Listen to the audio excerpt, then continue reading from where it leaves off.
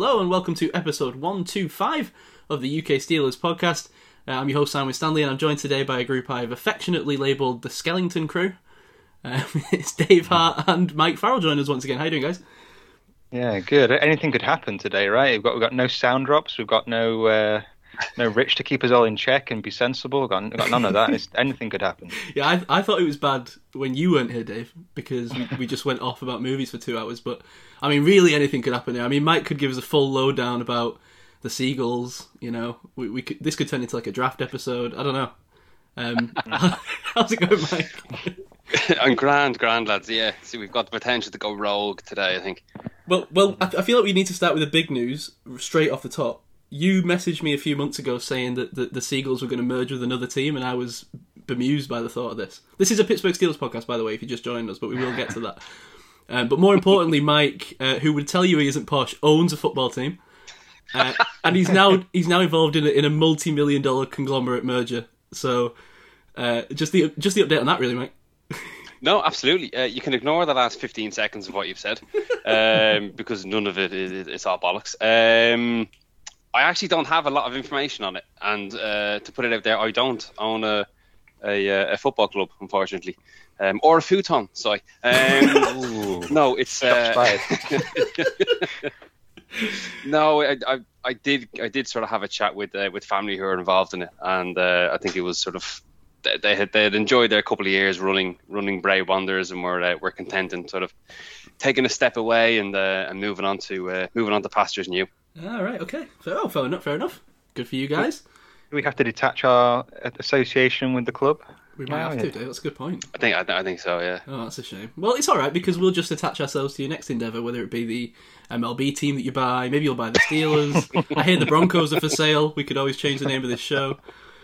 Hey, it could be the new Steelers stadium, right? It could be the Mike Farrell... Field? The Farrell Field? Farrell Field. Farrell Field. If that's the case, lads, I'm going to have to charge a higher fee for jumping on with you boys. What's more than nothing? Well, I did call you guys 1 minute early, so I am expecting the overtime forms to be submitted in a timely manner. Okay, 2.5 minutes in only this time. We'll start talking about the Steelers, much to my discontent. What do we expect, right? Okay, who had hope in the second quarter with 10 minutes left, 7-0 up? No. Define hope. Who believed? Who thought we were going to... When TJ ran that ball in, just a slight flicker, a little ember appeared, in my stomach. That's all I'm saying. I don't know if I really believed it, but it was there. I wrote a few messages. I was like, this defense can do it. The offense is just going to kick into gear. Yeah, I went into the game with hope. I don't know if you remember from last episode, I went into this thinking that we could win this, not necessarily comfortably, but we could, if the planets aligned, we could do it. And like you say, I thought the planets were aligning. I thought, here we go. This is it. This is how it happens. Defense comes up with a score. If you get some turnovers and keep in good positions and get some good field position, maybe we can score some points. But no, there's drops galore. Everyone's rubbed butter on their hands. Of course. The running game can't get going. Linemen are blocking in the wrong direction. Everything went wrong, man. It just fell to pieces, and my hope followed. So. Did you believe Mike after that touchdown? I may have sent a few text messages as well. To be honest with you, my roller coaster of emotion, I can only blame you boys, because I was out going for a walk, listening to the podcast last week, and at the end of it, I felt incredibly positive. I thought, well, the Peyton Manning-led Denver Broncos won the Super Bowl when he was moving around like a statue. We've absolutely got the chance, Von Miller played well in that season. TJ Watt's having a phenomenal year. The stars are aligned. It's going to work. And then, yeah. So thanks, boys. I will take no blame for this, because I've not picked the Steelers to win in about 12 weeks. So you're fine. Anyone more negative than me, Mike? Now, speaking of negativity, so listen, I've started, as I've said before, writing down like the key events in each year. I'm not going to go through it all because it's boring as sin in this game, but just listen to how this starts. First quarter, 3 and out straight away for both teams. 3 and out again. 3 and out again. Chiefs blitzing us at will. Punt away and it's returned all the way to our own red zone. How depressing. And then obviously the TJ deflects the pass, Bush picks it off. Juju gets our first down on the 4th possession, but DJ drops a pass and false starts on back-to-back plays and leaves us in 3rd and long. 4th punt. That's the first quarter. That's all of the first quarter. And I think we had, 6... I'm just going down my list here. I'm on 6 punts before... I think it was 7 in a row, right? Before it started to... Yeah, things started to happen, by which I mean Mahomes realised he was losing 7-0 in the playoffs and dropped a nuclear bomb on us. I mean, I got to be honest. Towards the end of this game, I just lost interest. We'll go through all the players, and I want to talk a little bit about the position groups. We're going to do a full, and Mike, you're welcome to join us again if you want to. A full roster, what is it? I don't want to say roster reset because that's what Dan Hansa says, but I feel like I'm always going to say it. Yeah, like a breakdown of the team, go through the positions, how they all played, and who's a free agent, and where we look to maybe need to strengthen, which is, spoiler alert, everywhere in the off season. So we'll get to all that, but the Steelers had 44 yards of offense in 27 plays at halftime. And it's kind of frustrating, right? That then the offense, I mean, it didn't explode, but it started to move a little bit in the second half, and then obviously by then it's too little, too late. And it's exactly what I was saying last week about we can't afford a slow start against this team. And I've got to say, I think the defense, not all of it. There's definitely a lot of problems with the defense in this game as well. But at least to start the game against a team like the Chiefs, has to feel pretty proud that a normal team goes out against the Chiefs and maybe scores on 2 or 3 of those drives at the start of the game, and all of a sudden you're in a real game. Then I mean, it's not a complete piss take by the end. So this game was not unreachable, I don't think, for a team with not even an effective offense, but just a reasonable one that isn't all time bad. But that's my rant. It feels like a missed opportunity to me, but Yeah, I think when you when you set the game off, as we did on D, you can't help in a way feel a slight bit of optimism about it, but then you've just got to wait till we get the ball and go, Yep. It's you can't win a game away against Kansas City relying on them to make mistakes, because they, as they did, will take it to the cleaners in no time at all. As you said, as soon as Mahomes woke up and realised, I'm losing in a playoff game, I should probably start throwing the ball a wee bit. Game over. It just flipped on a dime, didn't it? It was, and it looks so easy for them as well. That's the scary thing. Is that the understatement of the year? Throwing the ball a wee bit. 400 yards. 400 yards and 5 touchdowns. He threw the ball a little bit. Yeah, he threw a few passes. Yeah, yeah, he's all right. He's all right. He's not bad. Yeah. Ben, it felt like another slow start that Haunted does all year. 5 for 14 for 24 yards in the first half. Actually makes me feel a bit sick. But he was the victim of a ton of drops. I almost wish that they'd gone out in this game. I think a few people were saying this, right? And just let him uncork it. I mean, I don't know whether he's got it or not at this stage. I think maybe, we would say it trends towards saying he doesn't. But just let him go out there and at least, just call his own plays. Just go no huddle all game. What do we have to lose? Why are we... I was kind of hoping Rich would be here to go off on it, but why are we just allowing, Matt Canada to continue with this failed experiment for one more game of the playoffs? Just let's see what Ben wants to do, Like Ben said, we're the worst team in the playoffs, we're going to lose, why not just go out and have fun? Why are we throwing these same, I don't know. It's very frustrating from a scheme perspective, but... and it makes you think... And this is probably, a conversation for another day, maybe when we're talking about coaches and everything else. Is a fundamental, is it a scheme or is it a Ben decision making? Because there was a couple of decisions he made which were horrific. And I'm not, you can't blame, there's stuff to blame Canada on, absolutely, throughout the season. But there are some things which you've got to blame Ben on. And then it sort of goes to the question, well, is it just a case of it's Ben's decision making to throw the 3-yard slant on 3rd and 12, is he just saying, I'm just going to get rid of the ball as quick as I can? I don't trust the O-line. I haven't got the time for things to develop. I'm just going to throw it out and hope that my receiver can gain, 12 yards in triple coverage. There was a few mistakes like that where I've sort of got to point the finger at Ben a little bit on his decision making. I mean, how much of it of that alone is on Ben? Because we've been saying it a lot this season. the one thing I'm not going to miss about Ben, I mean, love Ben, I'm going to miss him, but I'm not going to miss from this last season is the constant pass behind the sticks.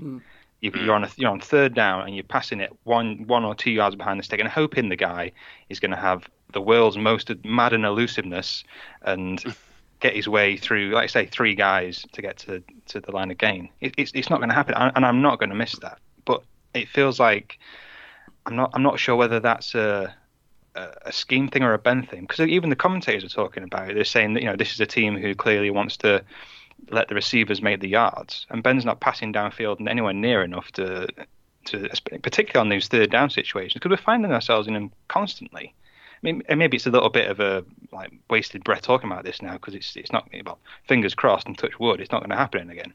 But running the ball twice, getting no gain, finding yourself in third down, and then throwing it behind the sticks, punt. That was the story of this game for 7 times. Yeah. And how many times do you have to beat your head against a brick wall as a offensive coordinator to expect that to work? Well, so I'm not sure whether it's a Ben thing or a coach thing. I've said all season. I mean, I can't remember what game it was, but it was one of those games where we came back from behind, and I said I wasn't going to criticise Ben too much more this season because of what he'd done. But I think what you're saying is very valid, Mike, and I think he's definitely not above criticism this season at all.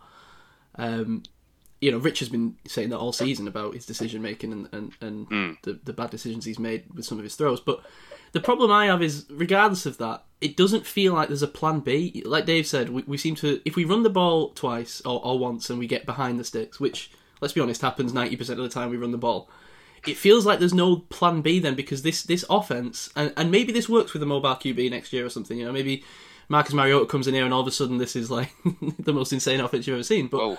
I know, right?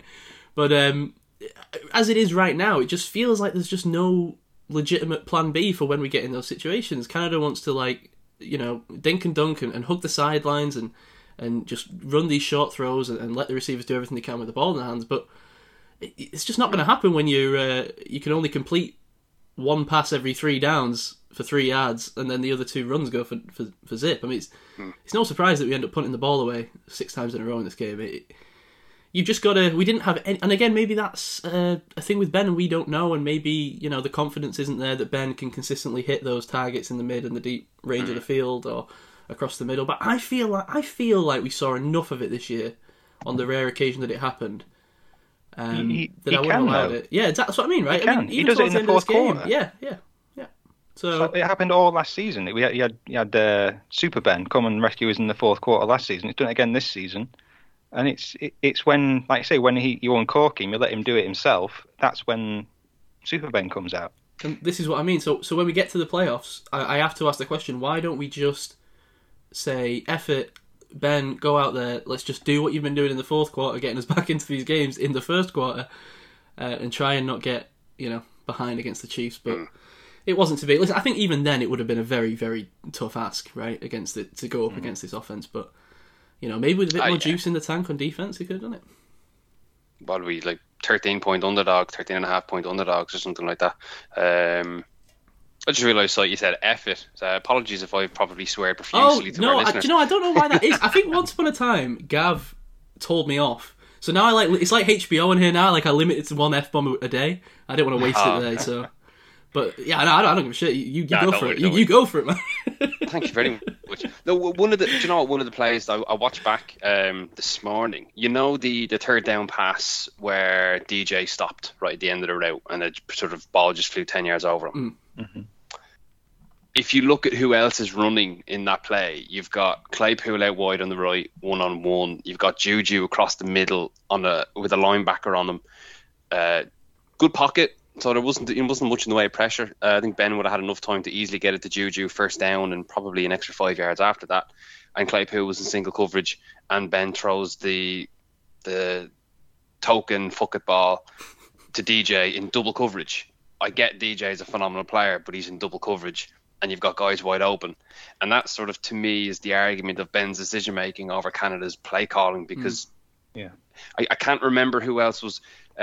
Frymouth and Gentry were running a route as well, and it was they had a man on them, so that that play's gone. But Juju was wide open, and at least with Claypool out wide, it was a 1-on-1. If we're not getting the catches, potentially a flag, then fair enough, you take that. But DJ in double coverage, it's just the wrong decision. It's the wrong decision, and that's, it's frustrating. And this isn't going to tarnish Ben's reputation at all. He's been the only quarterback I've known following the Steelers since sort of 2006, 2005 sort of time. So, gold jacket, all the rest of it. But he doesn't go without criticism. Is all I'll say. But I'm intrigued to see what comes out of next season. Whatever we do in the QB side, Canada's obviously going to be running the show, and Tomlin sort of said words to that effect in his end of season conference. So I'm interested to see how Canada develops the O for 2022. Yeah, and so much of it's going to play into what kind of quarterback we end up with. I think Tomlin kind of hinted that he wants more mobility at quarterback, which I suppose be hard to find someone less mobile. but unless it's just Ben in a mobility scooter. If that's what he means, then. Wow, I'd love that. Ben on a Segway. I reckon he'd get more rushing yards. The QB sneaks would be insane. Anyway, we'll get to coordinators and stuff later on. We'll talk about all that.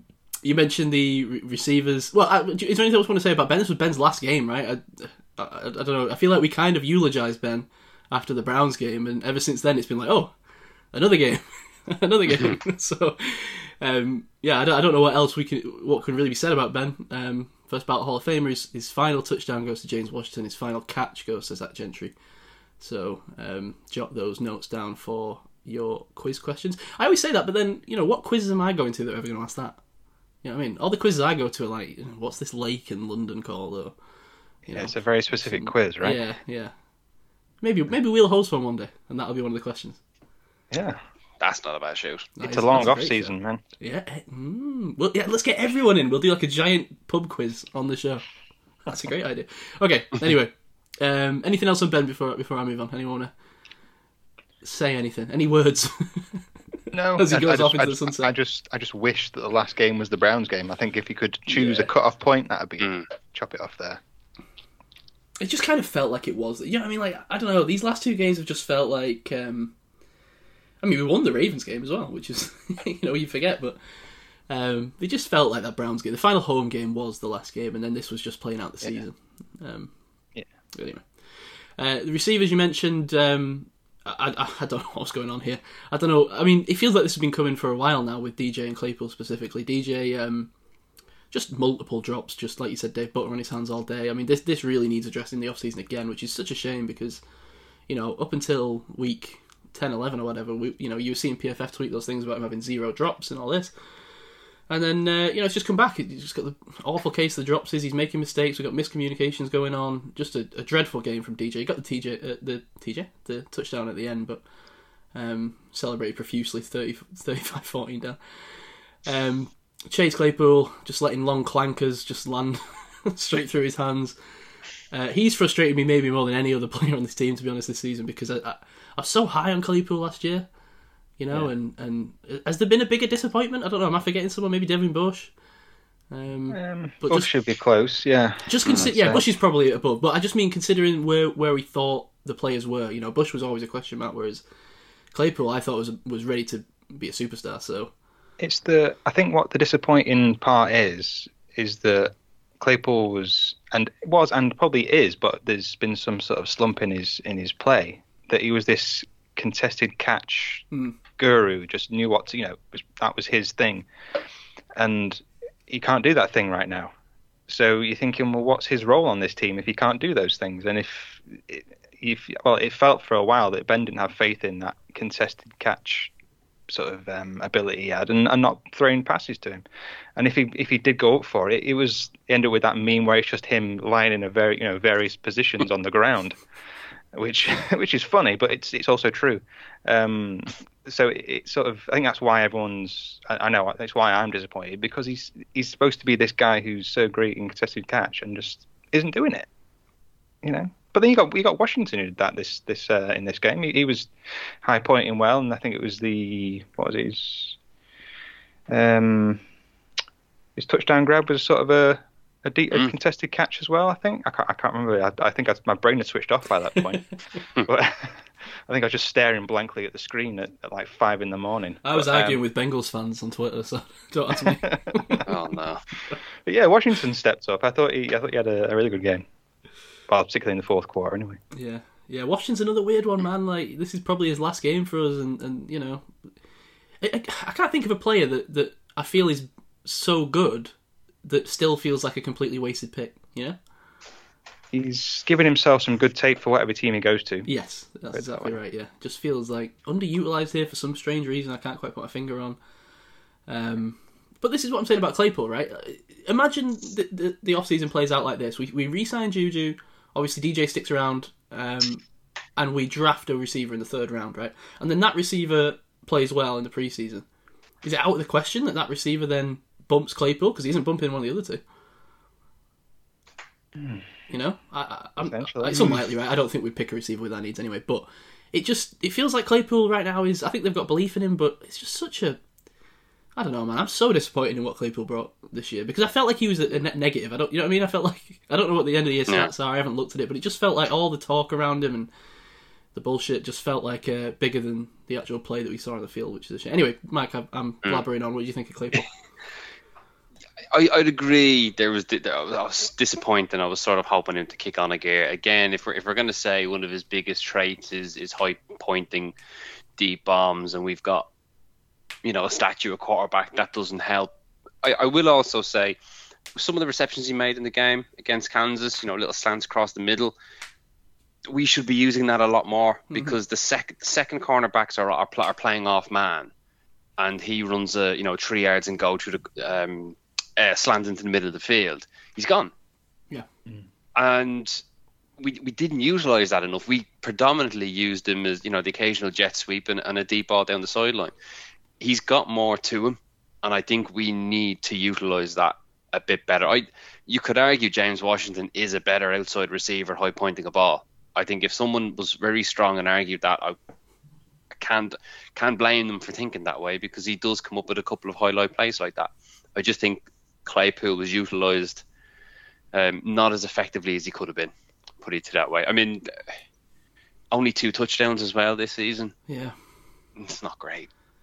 Yeah, I mean, we said that a lot at the start of this year, Dave. Right, talking about Claypool and the way we utilised him because we wanted to play him in the slot originally, right? And then, which makes total sense. Yeah, because it feels like the option for Claypool this season has just been sit on the outside, which is where Ben isn't really going anyway because he's shooting it to DJ in triple coverage every play, and go for those deep balls and.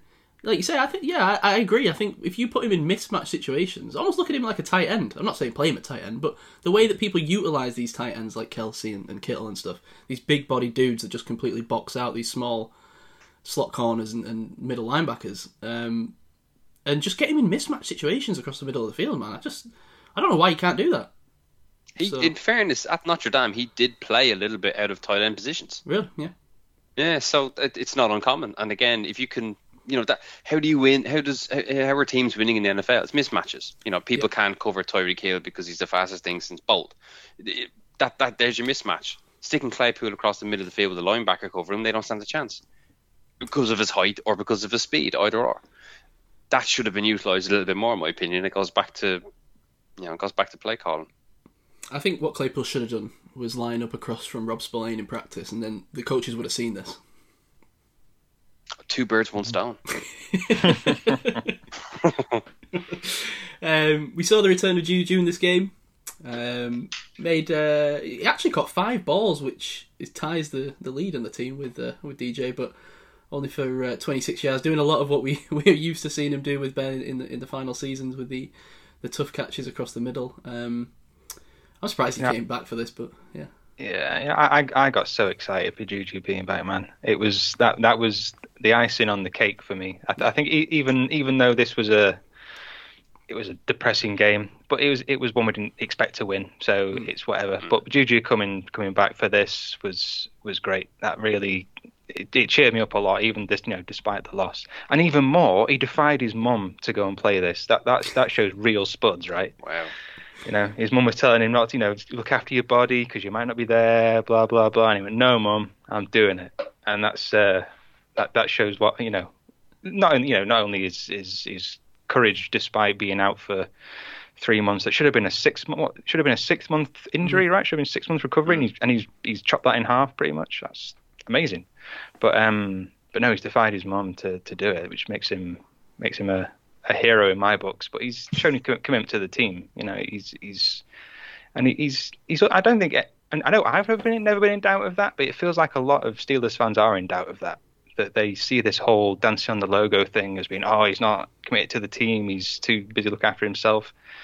And go somewhere else with those sort of takes, man. And I'm nowhere near on board with that. I think it's the way the NFL is. I think it's the way players are going to be now. It's a big social media world, and you got to play to that. I think people are overreacting to Juju, and I think he's 100% committed to this team. I think he said it right. He said he wants 4 more years with the Steelers. Yeah, absolutely. Give it to him. Give him 4 more years, please. 4 more years of fantastic fighting, hard-nosed receiver play. I'll have more of that, please. Yeah. Mm-hmm. And it should be perfectly doable, right? I mean, I don't think the wide receiver market this year is going to be crazy. He's been out with injury. He's had 2 years where the numbers aren't insane. We know what he brings to this offense, and I'm sure the league does as well, but I don't think the league's going to pay him the way that maybe we thought they might have done 3 years ago. So, I don't know, man. Go out there, pay him $9 million a year for 4 years. Do it. I'd do it tomorrow. Ink it. Yeah. Let's get it done. I mean, Juju has never done... This always annoys me with...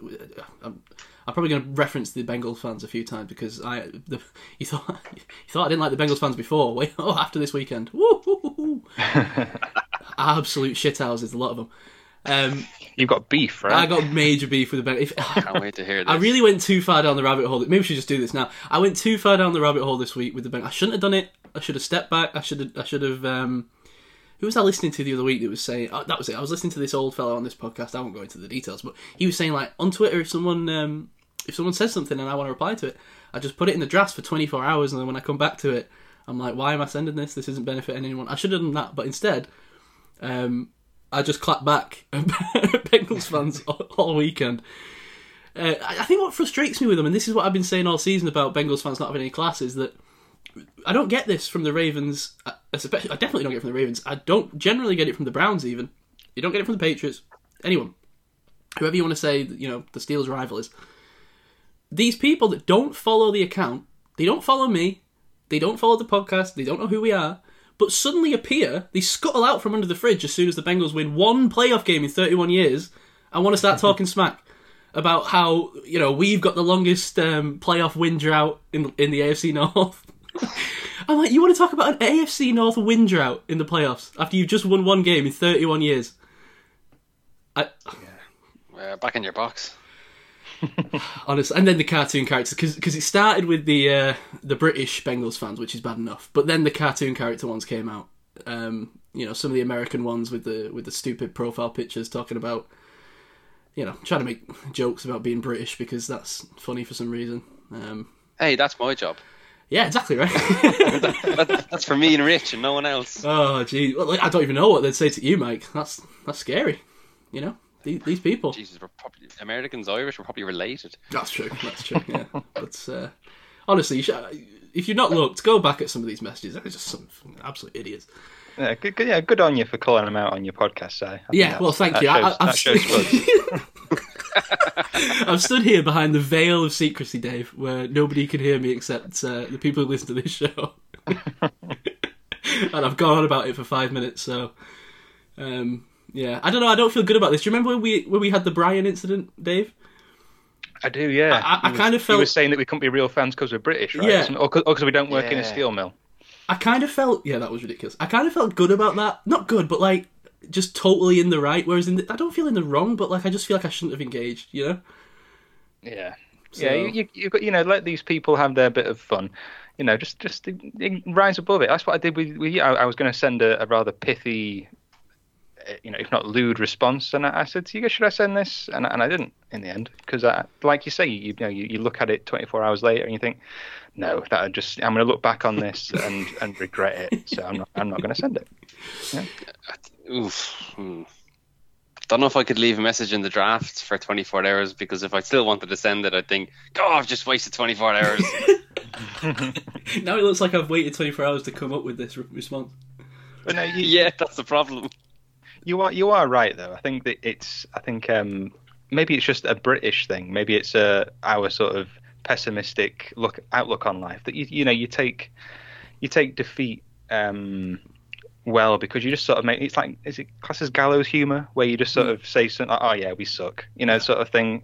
Whereas being gracious in defeat, I think, is sort of our way of doing it, of saying, yeah, we're awful. But it seems for Bengals fans, particularly at the moment, they can't be gracious in victory. I think the point they were making, I did understand what they were saying, was that I'd sent out a tweet, I think earlier in the day or the day before, saying something like, Bengals fans should know better than getting excited about Wildcard Weekend with a winky face, right?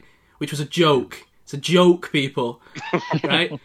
And then, of course, that must be why 15 people had bookmarked it and decided to come. And then I'm getting the gifts. I've got Zeke Elliott eating his cereal. I've been getting this all season from Bengals, especially when the Bengals beat the Steelers this year.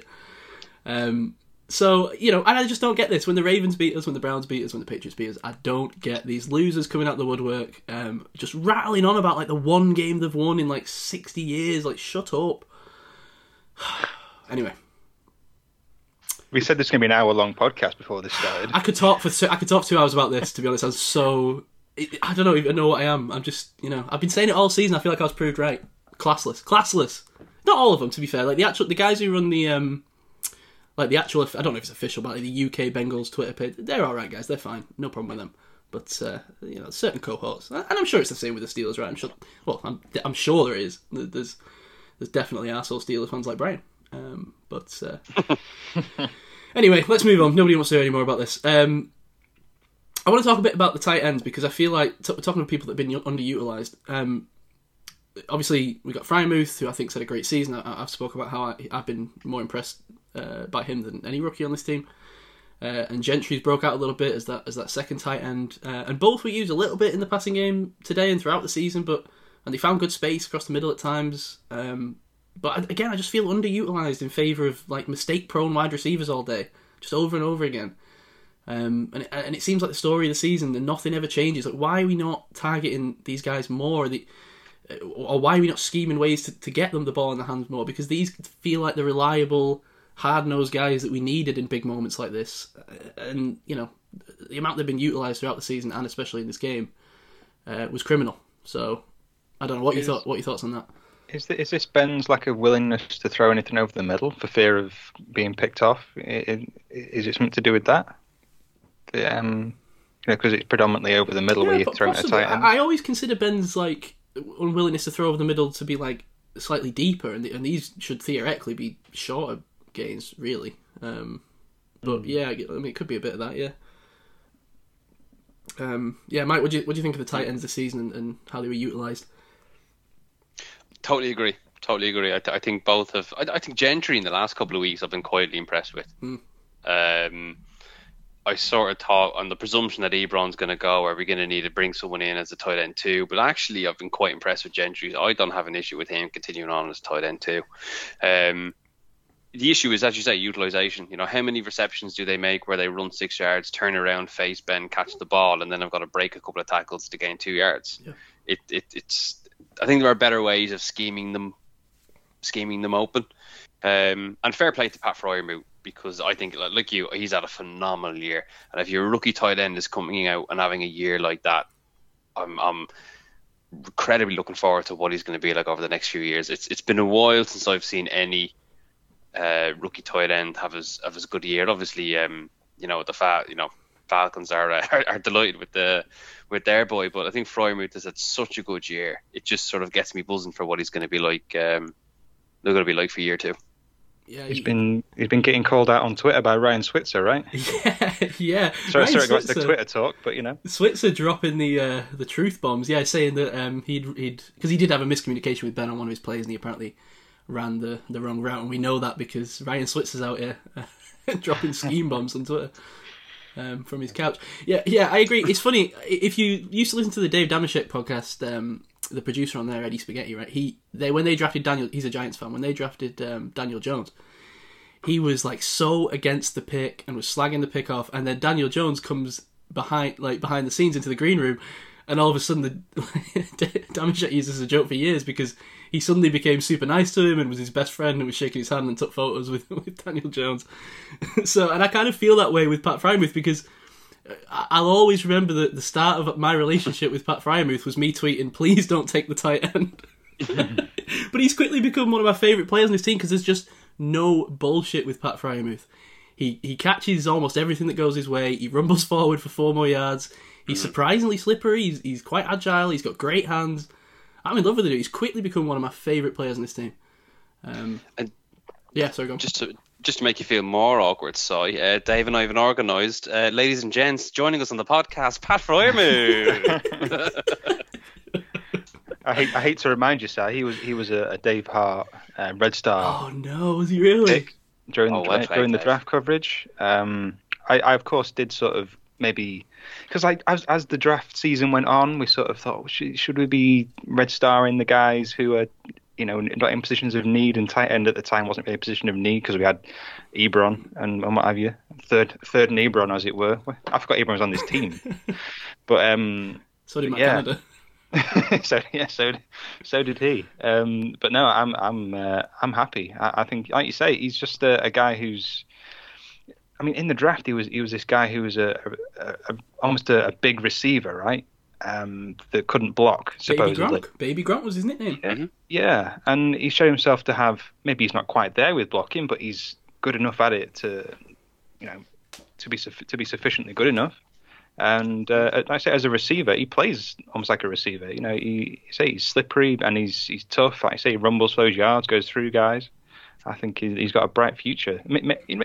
Even as a top, maybe even a top 5, tight end in the league. He's got that ability there. I'll tell you one thing about Pat Frymouth. I guarantee that he doesn't have TikTok installed on his phone. No, he didn't strike me as that kind of guy, right?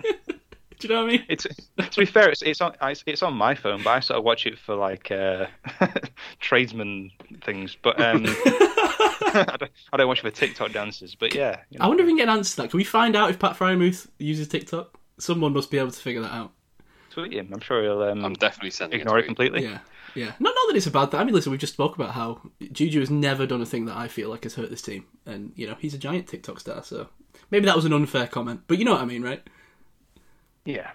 He just comes across like a certain kind of dude who's just all business and yeah. He's not even on Twitter though, really, is he? Right? He's not a guy who you see tweeting a lot. Yeah. So I think he's all business. I don't think he's distracted. Moving on. Do you think we need another tight? Do we normally run? We normally run with 3 tight ends, right? Until Ebron went down, we've just kept 2. We could still pick someone up, but probably in that 3rd tight end spot. I think you're right. I think this is Raider, right? Maybe just stick with him. Yeah. Has he done much in this season outside of sort of special teams play? I think he caught 1 pass that I remember. A little swing pass for 1 yard. Remember when we thought he was going to be the tight end too? Well, yeah, Gab was all about the Radar Love, and the pink wafer being booted out. But no, the pink wafer is now missing. The man. I think He finished the season 2 receptions, 8 yards, and a long of 7. So he did have a 1 yard catch, but he also had a 7 yard catch that I forgot about. Yeah. Running back, Najee. He came into this game injured, so it's harsh.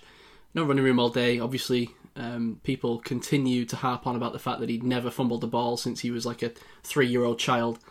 So he coughed up his first fumble in this game. It had to be in the last game. It had to be in this game, right? Just at the moment where the Chiefs were about to run away with it.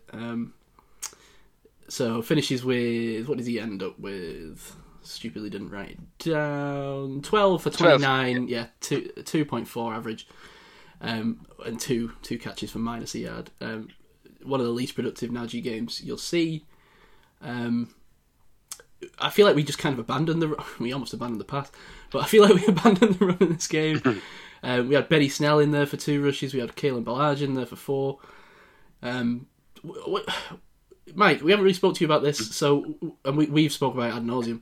Where do you see this team going with the running back position in regards to the people behind Najee, and how you kind of fix the rotation going forward?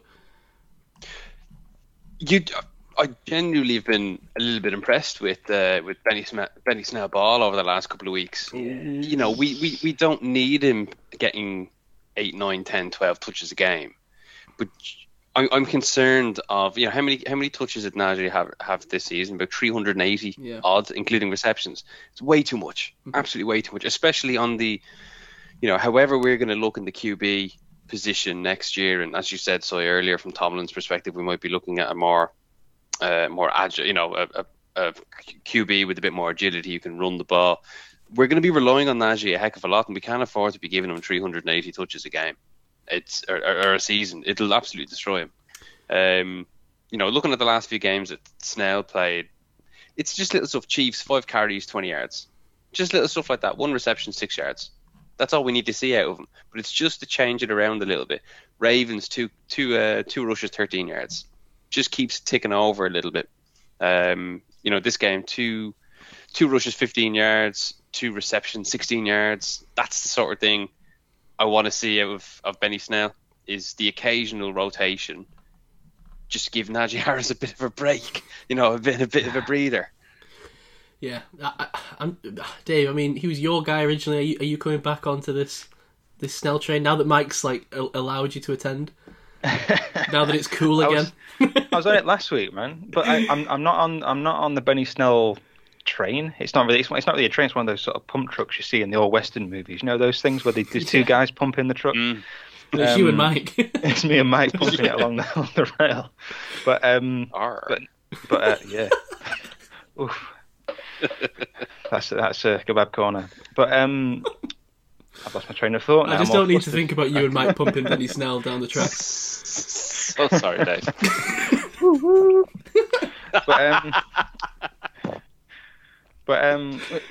With Benny Snell, like, I'm not into him for the same reasons as I was coming out of the draft. I was into him for he was this almost like a smaller version of Bettis, right? He was just this thumping back who was tough and hard and made those yards. But he's not that guy. I think he's shown himself that he's not really that guy when it comes to the NFL. He was that guy at Kentucky in college ball, but when it comes to the NFL, he's not the same guy. He's a similar victim to this team in the same way Connor was, that if the line isn't working, he's not going to work. He needs the push. He needs the holes to open up a bit more to give him that ability, and that's what Najee does well in terms of overcoming that. He makes guys miss. Snell hasn't got that, but I'm into him in the fact that when this line is doing well, which I have hope that in the coming season, well, next season, is going to be improved, that Snell can move with that and be a good backup. You know, that he's going to be a guy that's good in relief. Like I say, we're not expecting a load of carries out of the guy. You just want a guy who can come in as relief and be effective enough to keep the ball moving. You know, you don't want a guy who's a Najee Harris number 2. You want a guy who's just effective enough, and I think that's Snell. I don't think you have to go to the draft for that. I think you can probably get guys similar to Snell, with, you know, but why would you want to do that if you already got a Benny Snell? Am I making sense? Yeah, no, I hear you. I just don't know what to think about Benny Snell. Because it's right, it's so hard to evaluate these running backs with this line that we've got right now, right? And we see how Najee tries to overcome it game after game and uses that elusiveness to pick up 2 yards where he has no business doing it. And then when you see a guy like Snell, it's hard. Is it fair to be overly critical to say that he's not picking up anything extra, or is that just the guy that he is? He takes what he's given, and you know, and on another team that might seem okay, and you know, all of a sudden he goes to Arizona, he's pumping in 15 touchdowns in a season. Yeah, it's hard for me to know. I don't know. I haven't been high on Snell this season. I didn't feel like he really brought anything extra to this team, and maybe you're right. Maybe that you would just replace him with another guy that didn't bring anything extra to this team, but I just feel like and I kind of thought Ballage might have been that during the preseason, and he didn't end up being that. And I feel like there's guys out there that are just going to bring a little something, you know, something a little bit different, you know, something. I'm trying to think of an example of someone I'd be talking about. This is a bad example because it was such a high pick, right? But you look in Green Bay, right? You got Aaron Jones, and then you got AJ Dillon. Mm-hmm. You know, that is a 1-2 punch that I want to talk about. I'm not talking about necessarily need to go and take a second round running back and plant him behind Najee, but I just think there's guys out there that might offer you a little bit. So whether it's mobility, whether you want more of like a little kind of a scat back situation going on, whether you want a real power back, although I think Nagy is a mixture of a power back and elusive back, but I don't know, man. Do you hear what I'm saying? I'm just not enthused. I don't know that I can necessarily get on his back too much. I just don't know that this is the team for Benny Snell to succeed on right now, and maybe it will be with an improved offensive line. But I mean, if there was an AJ Dillon in the draft, because I was big into AJ Dillon going in the draft, I think he might have been another Red Star sort of pick for me in that draft coverage we did. But if there's another AJ Dillon, give me one of those. I'm in love with AJ Dillon. I'd love him to be a Steeler. I think he's got that sort of. I don't know. I remember going into that draft and thinking, he looks like a Steeler, which we think of everyone that we're in love with, right? But if there's a guy like him, I'd take him over Snell. But you know, I was high on in a similar way to you talking about Dillon there. Zach Moss, what happened to him? Where's he gone? Yeah, we got Buffalo over there, right, running with Devin Singletary all of a sudden, and there's no run game all season until the playoffs. And where's Zach Moss? He's not even active. What's going on? Yeah. That dude was a boomer. Let's salvage him. Let's swap him out for Snell. Over trust in your own evaluation. That's what PFF says, right, Mike? That's me. If he's your guy, he's your guy. Offensive line, Jesus.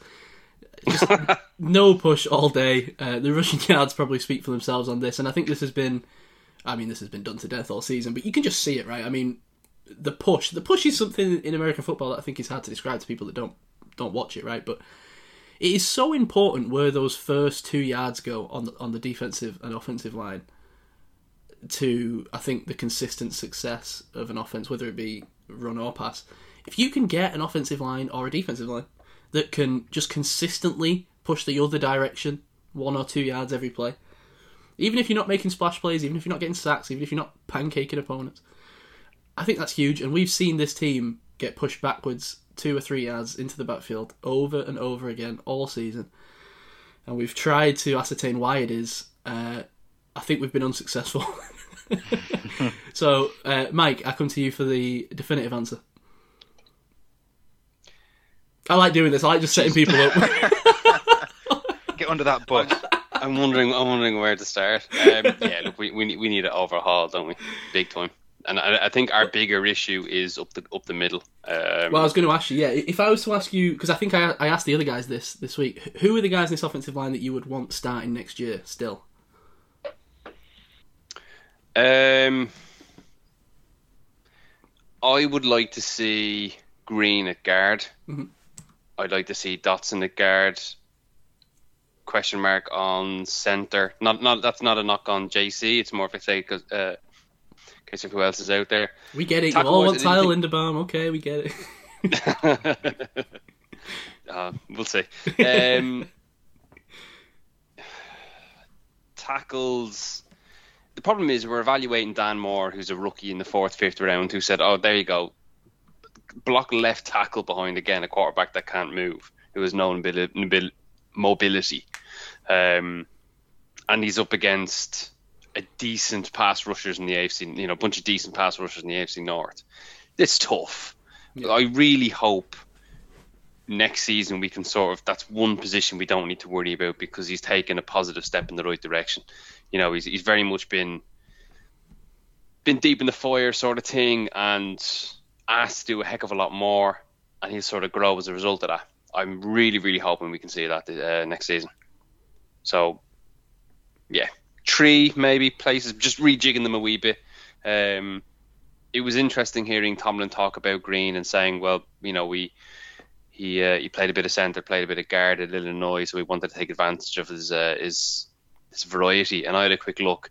He played very little centre. Yeah. I remember saying that when he came out, right? Center. Yeah, he was a guard when he came out. Yeah. So I'm wondering if he's got one less thing to worry about, i.e. snapping the ball. Mm. Just try him in what is his better position. The Glue, which by the way is a great name for offensive lineman, that's on the list of great American football names, up there with Artie Burns, Christ, Kenny Pickett, come on. What's the kicker called? What's that kicker called? Blew it. Yeah. All you need now is a guard called like Dave Holding or something like that, and then you're in trouble. Pick me at quarterback. Yeah. Yeah.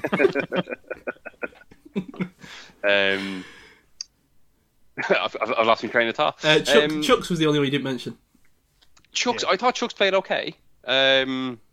Obviously a free agent, yeah, so I don't know. Yeah, and there's the Zach Banner issue, which is still just this massive question mark, which no one seems to be referring to. And when Tomlin was asked about it, he just did the usual Tomlin thing and said nothing. Said a lot without saying very much. So there'll be change. There'll definitely be change, and obviously with a change of coach, we're presuming Chris Morgan's going to take the step up to be the full-time O-line coach. We're expecting changes there. So I'd like to see a slight rejig. I think we do need to make some massive improvements, but I think we need to be smart about this sort of stuff.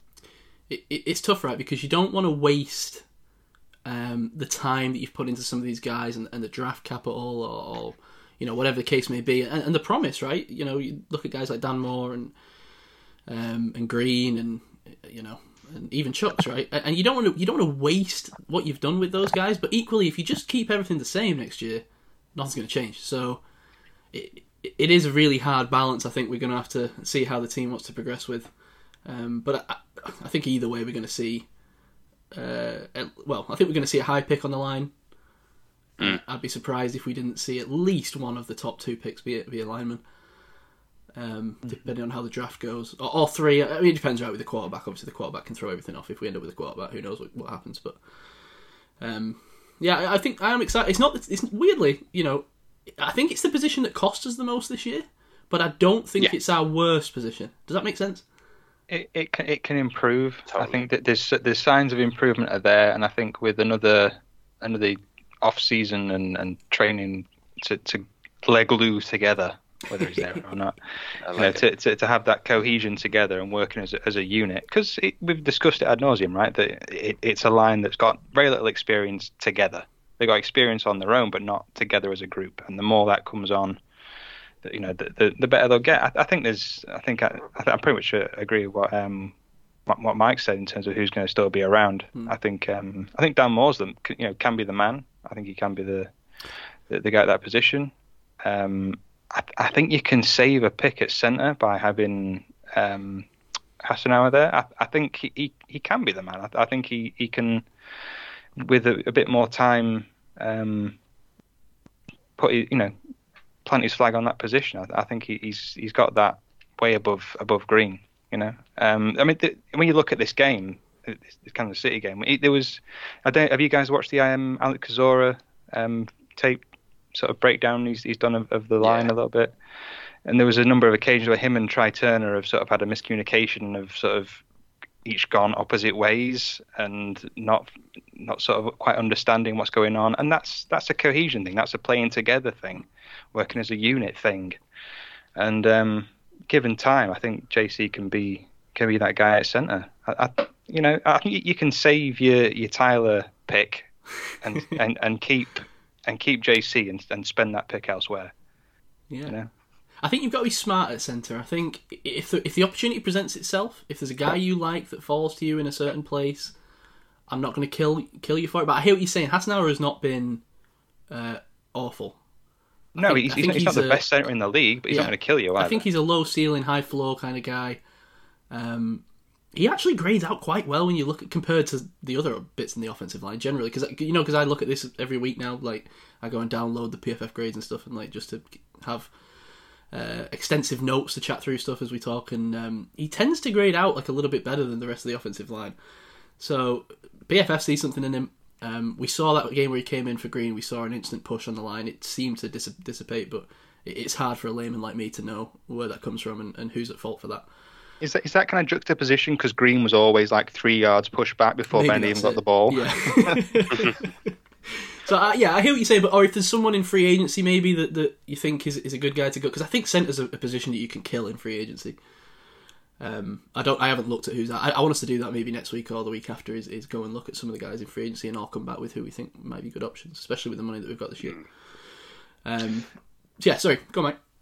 I was just going to say, just to note, JC is a free agent, so okay, we would need to have to sign him up. You could get him pretty cheap though, right? He's not going to spend a fortune on JC Haas now. You get him for less than Zach Banner. He's a myth. He's not real. I don't believe. I don't believe in him. I like Zach Banner, but we got to move on, man. We can't keep paying this guy like $4 million a season to do nothing. It's more than that. It's 9.5 over 2 years.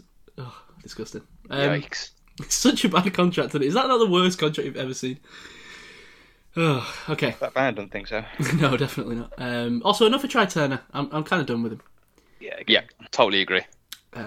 Not impressed me. There's been little moments where I've been like, oh, okay, maybe, but then between like spitting on dudes and then bloody just not being very good, and then he just totally missed a blitz pickup this week and just Ben got sideswiped. I'm done. Let's move on. Let's find a new guard.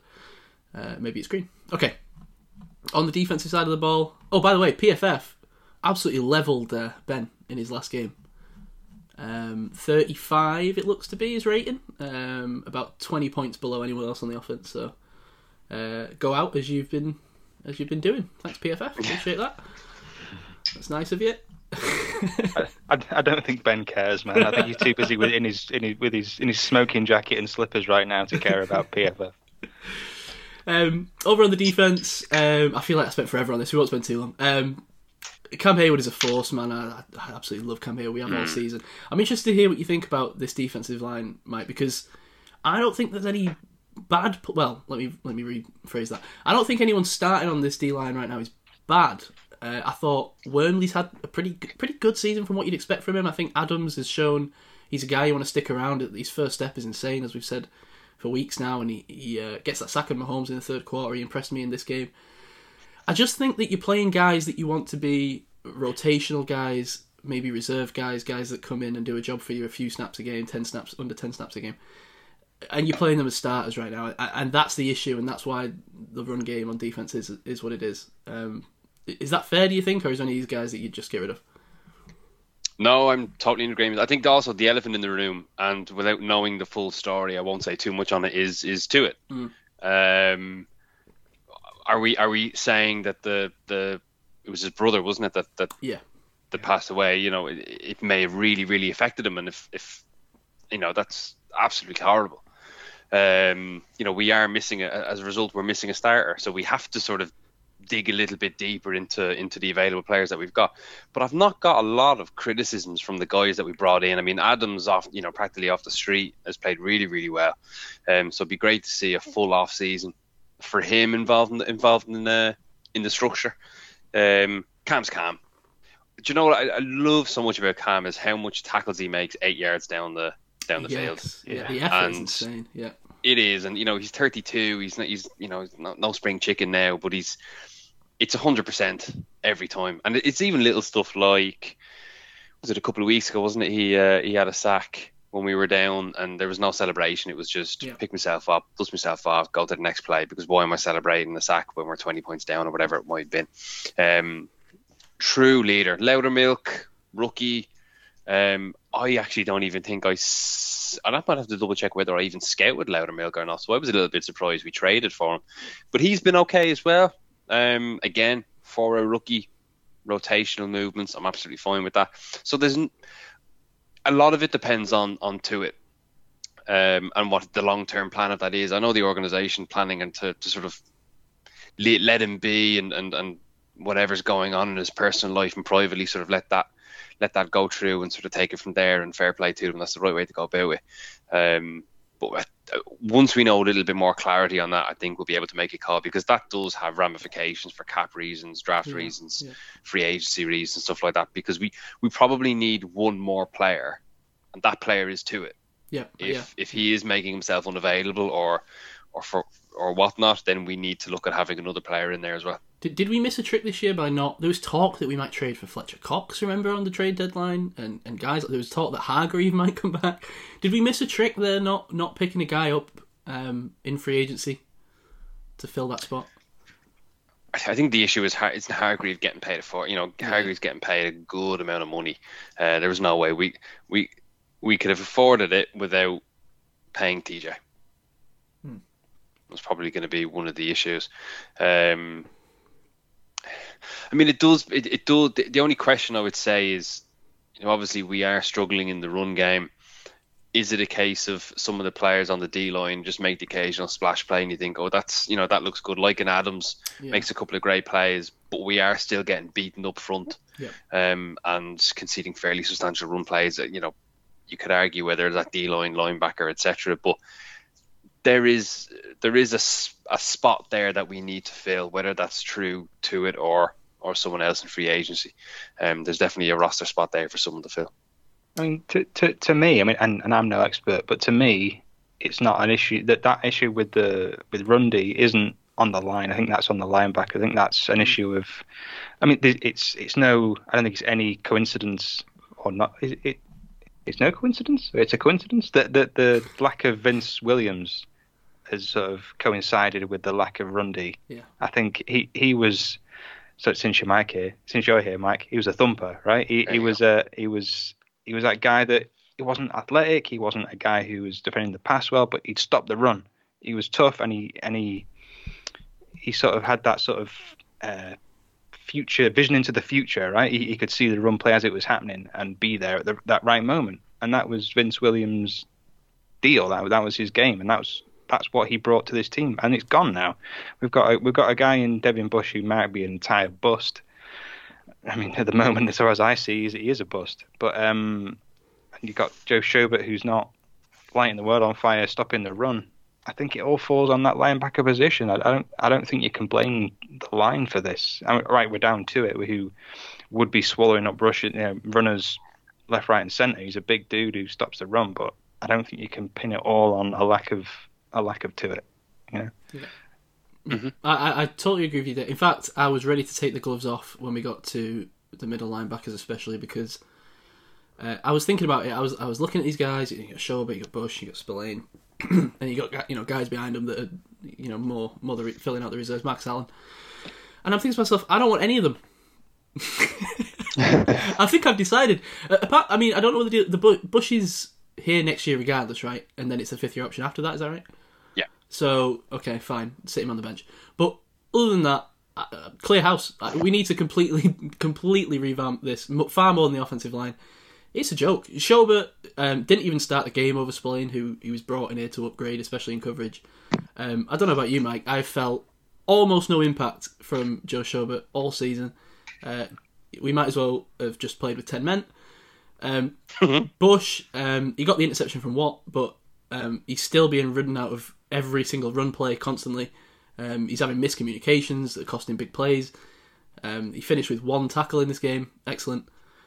Spillane always finishes a lot of tackles because he's more of that downhill guy, but he should never be covering Travis Kelce. He looks awful in coverage. I don't know. He's a complete. I mean, I almost feel like it's more harsh to criticise Spillane because he should be a role player, and we're fitting him in because of our other inadequacies. But he's just a liability, especially against a team like Kansas City with the weapons they've got. So ultimately, I feel like none of these three should play a snap next year. Frankly, like I say, Bush is a different situation. I'm sure he will because of the situation he's in with his contract and whatnot. But purely from the play on the field, I got no interest in any three of them. Let's go out there. Let's completely revamp this position. What are your thoughts on that? Am I being too harsh? I mean, I don't think you are. I think linebacker's top priority in this draft at the moment. I think you draft a linebacker as soon as you can, wherever the best one is on the board. But I don't know. Just having a look, next year Joe Schobert is $9.7 million against the cap. Nope. And if we cut him, we would save nearly $8 million. Yep. Bye. I don't know. I don't know if we were to keep him on, that better be a very, very team friendly deal. And there's no guaranteed salary involved in next year's contract either. Spillane, which by the way, I'm going to start a wee rant now about this because ever since he came, he became a household name after that big tackle Denrick Henry next year. That surname is an Irish surname called Spillane. Where the balls does the Spillane come in? The Americanized butchered that surname. But anyway, he should go. There's no reason for him to be playing. Again, why is he, and this is a whole other conversation about coaching, why is he covering Travis Kelce? Oh, look what happened. He's just been beaten again. I mean, Jesus wept. He's not athletic at all. He's slightly more athletic than Big Ben. Oh, I thought you were going to say the me. I don't know what's worse. Wow. It's not true. So I've seen you carry those futons in your house. Up the stairs. No, Spillane got. I think his contract's due as well. I see no reason to retain him. Let's try a bit of Buddy Johnson, get another rookie in. That's absolutely fine. I see no reason in keeping him on the team anymore.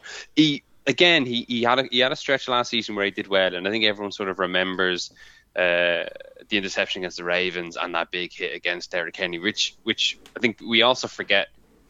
He had to go through concussion protocol after that tackle. So yeah, it was great and all, but you ruined yourself. I don't see it. He's an old school 20 years ago linebacker that when being asked to play in coverage, he hasn't got a chance. On Bush, the thoughts I've got on that are he's coming after his big ACL injury. So I sort of want to see what he's like after a full healthy off season. Man, I've had enough of this excuse, man. We've got Devin Bush's dad saying this, right? And certain people have been saying this all year, but I'm not seeing the game in his head. Do you know what I mean? Like, okay, so he's going to lack some athleticism, and he's a sideline to sideline linebacker, and you know the worst thing you can do is lose some of that burst and that speed when you're that kind of player.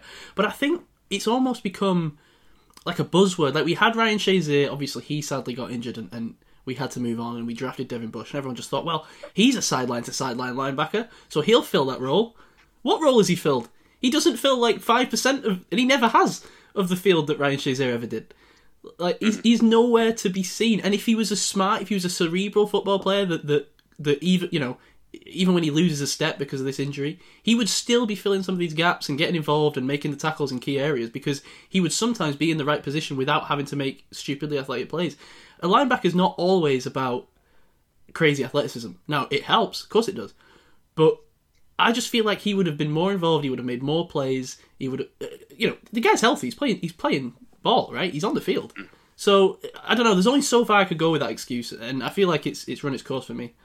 And that's what's going to be key with next season. Yeah, I think that'll be true. That'll be the true indication of what we end up doing with his 5th-year option. You know, there's obviously no point in cutting the guy or anything along those lines. I wouldn't go so far as to say that, but I definitely think it's to be eyes kept on him. And sort of saying, well, where's the improvement? Because, you know, in his rookie year, yes, you expect a linebacker, because they're asked to do so much, you expect him to have a bit of rough, but there was some positive play. You know, everyone sort of looks at Devin White at Tampa Bay, you know, two Devons picked within 5 spots at each other linebackers, and has some incredible plays. Yeah, he's also been burned a lot. He isn't this sort of guy who comes in and all of a sudden is an animal. He has his bad plays as well. Yeah. You expect that with a player in that position who's asked to, you know, look in front of them to stop the run, but then also keep an eye behind them to prevent the pass. It's a horrible position to play in terms of what they're expected to do. I think the scope's going to be on him a bit next season, Devin Bush. I really do. Yeah. Just out of interest, I know it won't happen, but out of interest, for a guy like this, because he was the 10th overall pick, right? He must be earning a healthy salary. What's the deal with that? If you were to cut a guy like that, how much money would you save, or would it just be an obtrusive cap hit that it's just? No, you wouldn't save anything. Okay. Next season it would cost us $6 million. Right. Okay. Fair enough. That's fine. So yeah, I agree. I mean, yeah, I agree. You would. What I would say is, I would be very disappointed if the team didn't have an option if this doesn't work out next year. You know, whether you start him or not, you decide in training camp. I don't know, but I want somebody there who's ready to play if Devin Bush is not ready to be the starter in that position. You know, the frustrating part of Devin Bush for me is that if he's not over pursuing, because he's like I say, he's a sideline guy, he's fast, but he over pursues, and that's between the ears. That's everything. It's the reaction. So if he's not over pursuing, overreacting, he's been entirely washed out of a play because he lacks a physicality. We need to find that. There's a sweet spot in there somewhere, but it needs a coach or someone to find that sweet spot in him. I don't know if he can find that sweet spot in himself. I don't see how he overcomes this being a complete bust right now. I'm really down on the guy. I'm not saying I want him out right now, but I'm give him another year because you're not going to, nothing to lose. But geez, man, if there's someone else better out there, I personally would start them above him. I struggle to start the guy at the moment. You know who's found that middle ground? Nick Bolton. The Simon Winstanley Red Star pick, right? Was he a No, he was definitely Red Star. He's become like the prototypical Red Star. I feel like that is what a Red Star is, and I've harped on about it every episode ever since. Do you agree? What did you think of, just out of interest, Mike? What did you think of Nick Bolton coming? Did you like Nick Bolton? I can't remember. Just because of my own obsession. I don't think I was. Yeah, I don't think it was as I was high on him as you. Did he have some off the field issues? That seems to ring a bell with me, but I don't think so. I don't remember. Maybe I'm wrong. Maybe I'm wrong. I don't recall there being any. No. What it is the other boy for the Chiefs, Gay, Willie Gay. He had issues. Apologies. Yeah, it was all right. Just wasn't as high on him as you were, evidently. I'd have banged him in the first round. That was a bad choice of words. I'd have taken him in the first round. Gotta tell you, you're on that Snell train. I'm coming past the other direction. Okay. I tell you what. One position that has impressed me this year, and half of it is obviously because we've got the best player in the NFL there, is outside linebacker TJ Watt. Finishes his season just padding the stat sheet again. Finishes with 3 tackles, a sack, 2 tackles for loss, 1 pass defense, 3 QB hits, and a touchdown to add to his tally. Dude is so impressive, right? But there was one play he made, and it was only a tackle for loss, I think. The Chiefs were in the red zone. He just comes around that corner before. I was convinced he was offside because I thought it was before the ball was even snapped. And it was a run play, and he just trapped the dude around. I think it might be an outside run the other side, or I can't remember now. But he just took the guy out before the ball was even in his hands. I was like, Jesus. And then Highsmith has impressed me this year in his sophomore season, right? Is his sophomore season, right? It's his second year. Yeah, that's right, isn't it? Yeah. Great sack at the end of the first half, pushed him out of field goal range. I think he scored anyway. And applied a lot of pressure on that right side. And I think he's looked dangerous there a lot of the season. He doesn't always get the pressure on, and I think when you're on the other side of a guy like TJ Watt, I'm sure it's tough. I think Bud Dupree struggled with that for a couple of years. But I think this has been a very positive season in terms of his development. I think he's only going to get better. I think he's learning a lot from a guy like TJ, and yeah, I'm very high on where Highsmith's going as well, and his trend line. Totally agree. I wouldn't say no to sort of almost imitating what we did this season with Melvin Ingram and bringing an experienced guy alongside. Taco Charlton, I don't think, is the experienced guy, although he's done okay. I don't mind Taco Charlton in that third or fourth. Well, maybe the fourth. Because Tuska, I can never say that. I can take or leave. If maybe he doesn't make the squad next year, if there's another guy that slots in that third role and Taco Charlton's in the fourth, I'd be happy with that. Yeah, so would I. Just one from a rotational perspective, because we do rotate TJ Watt out as well a wee bit, because he does go hell for leather and he does need a breather. So I don't have an issue in getting an experienced guy who can rotate in every so often, but also maybe, put his arm around Highsmith and act as a bit of a mentor to him. Wouldn't have any issues with that at all. Well, I heard Highsmith said in his end of year press conference. Do they have end of year press conference? He's in some press conference because he said it. That he would love to go up to his facility in Wisconsin and train with him this off-season because he's got great stuff going on up there. I was like, all right, Alex, you don't need to invite yourself. Like, if TJ wants you there, he'll drop you a text. Don't need to go through the media, bro. It sounds a bit desperate. Dropping hints. So, no, I hope they do that. I like that. Let's get the Watt brothers and Highsmith hanging out in Wisconsin and come back even better next year. Anything else on the linebackers before we roll on? I don't think so. Nope. Oh, no, we've made our bed there. Well, speaking of people who've made their bed, cornerbacks. Joe Hayden and Sutton were abysmal in this game. I always find it difficult to talk about cornerbacks when we play Kansas City, because I think, boy, I wouldn't like to play cornerback against Kansas City. It feels real harsh, but we have spoken in the past about whether Hayden is losing a step. He was absolutely destroyed by Byron Pringle on a stop and go, and he did look a touch slow. And I think maybe that's always going to happen to a guy like Hayden against the Chiefs. But hey, that's the problem if you want to start competing with a team like the Chiefs for the AFC. What I did find funny about Hayden is that, I think, was it before the start of the season or week 1 or 2? You heard the leak from his agent saying that he was going to hit free agency. He was looking forward to going to free agency and seeing what was available out there, and that's what he wanted to do. And then in 2 games against the Chiefs this year, Joe Hayden has had 13 targets. He's allowed 12 catches, 156 yards, 12 yards per target, 2 touchdowns, and 149.3 passer rating. And now it's interesting to me that after that stuff in the preseason, he's now tweeting saying, the Steelers have until March to extend me, and I hope they do. not got the market you want, Joe. There's a 180 for you. Wow. So I suppose that leads me to question, should we re-sign Joe Hayden? This feels like one of the more divisive topics on Steelers Twitter right now. If again, I'm always happy to consider re-signing a player, but it's got to be value for money. He's 15.5 mil cap hit this year. Oh, God. We cannot be offering him any cap figure like that. He's the 15th highest paid cornerback in the league. Yeah. We cannot be giving him anything like that. If he comes back and he's rotational, that's fine. But on starter corner money, no thanks. No, if he's coming back, or his agent's coming back and saying I want to be brought in on top dollar starter money, say thanks but no thanks. Yeah, I agree. What's Witherspoon being paid right now on this 1 year? Because 4 mil. Let's swap those around. He's the guy to bring back, right? He's the guy to keep around. So I mean, it feels like it's down the line we're obviously going to be discussing whether it's a free agency thing or a draft thing, but it's a top priority, right? Linebacker and corner. Yeah. We can't draft a corner. When have we ever drafted a good corner?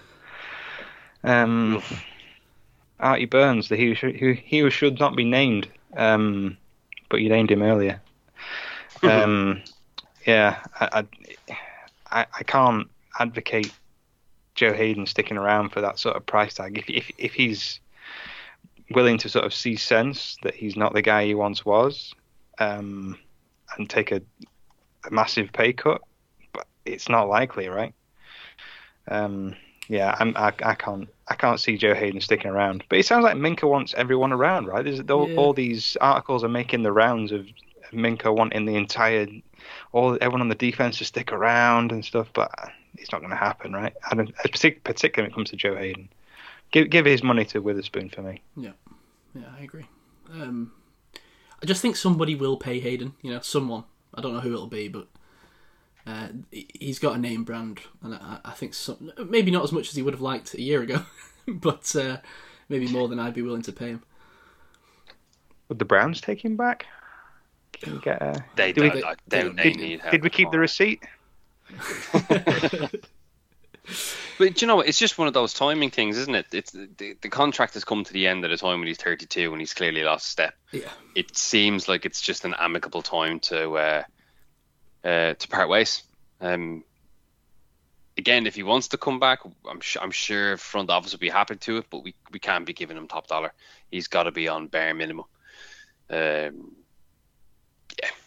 the only way I'd have him back. Sutton, Sutton's a free agent, right? Oh no, is he not? I can't remember now.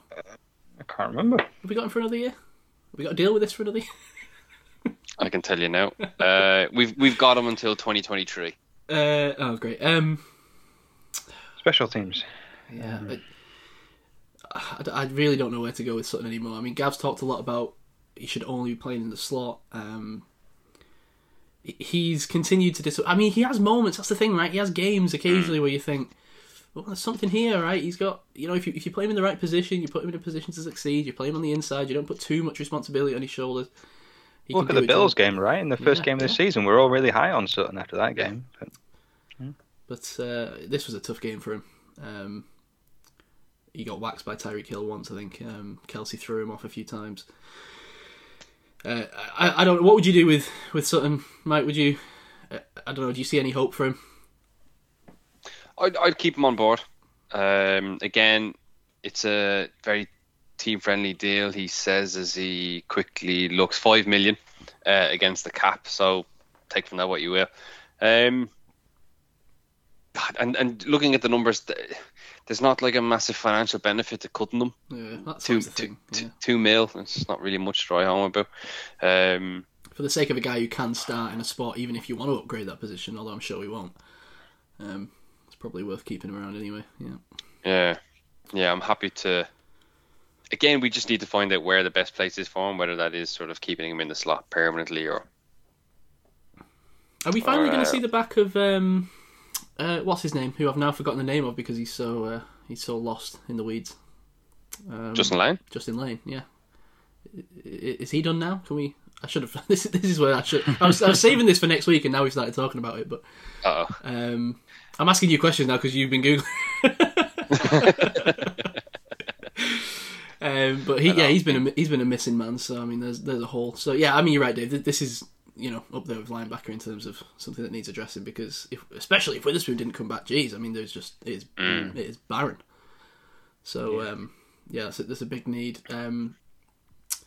I kind of like what Norwood's done in spots. He had a couple of lovely pass breakups early in this game, and then he goes and gives up a big play towards the end. But I think he's had a very positive rookie season for a guy who's a 7th round pick. It's the special teams value, right? Yes, that's where he comes in as well. Yeah. And supposedly he's working closely with Minka. Minka's taken him under his wing, so that's nice to hear.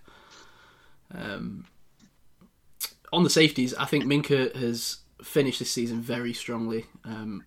Which I'm glad about because the question marks is the wrong word. Minka's great, but at the start of the season we were having these discussions about what is the best plan for Minka because it feels like we're playing him a little bit differently and he's not playing up to his full potential, which you can maybe still argue is true, but I think he's feared again, which is nice.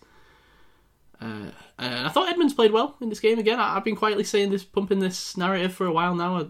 I like Edmonds as a kind of a league average, maybe slightly above average starter, and you need these guys on the team. And has he never missed a game? I saw Tomlin say earlier. If he has, I reckon it's only one. Yeah, he's always been thereabouts. So I'm a fan of Edmonds. I think obviously he's had a bit of a stink on him because of where he was picked, but if you pretend that was a 3rd round pick, you're over the moon. So I think we're pretty set at safety, so that's nice. Well, the only thing is though we didn't take his 5th-year option, so he is a free agent. Oh damn!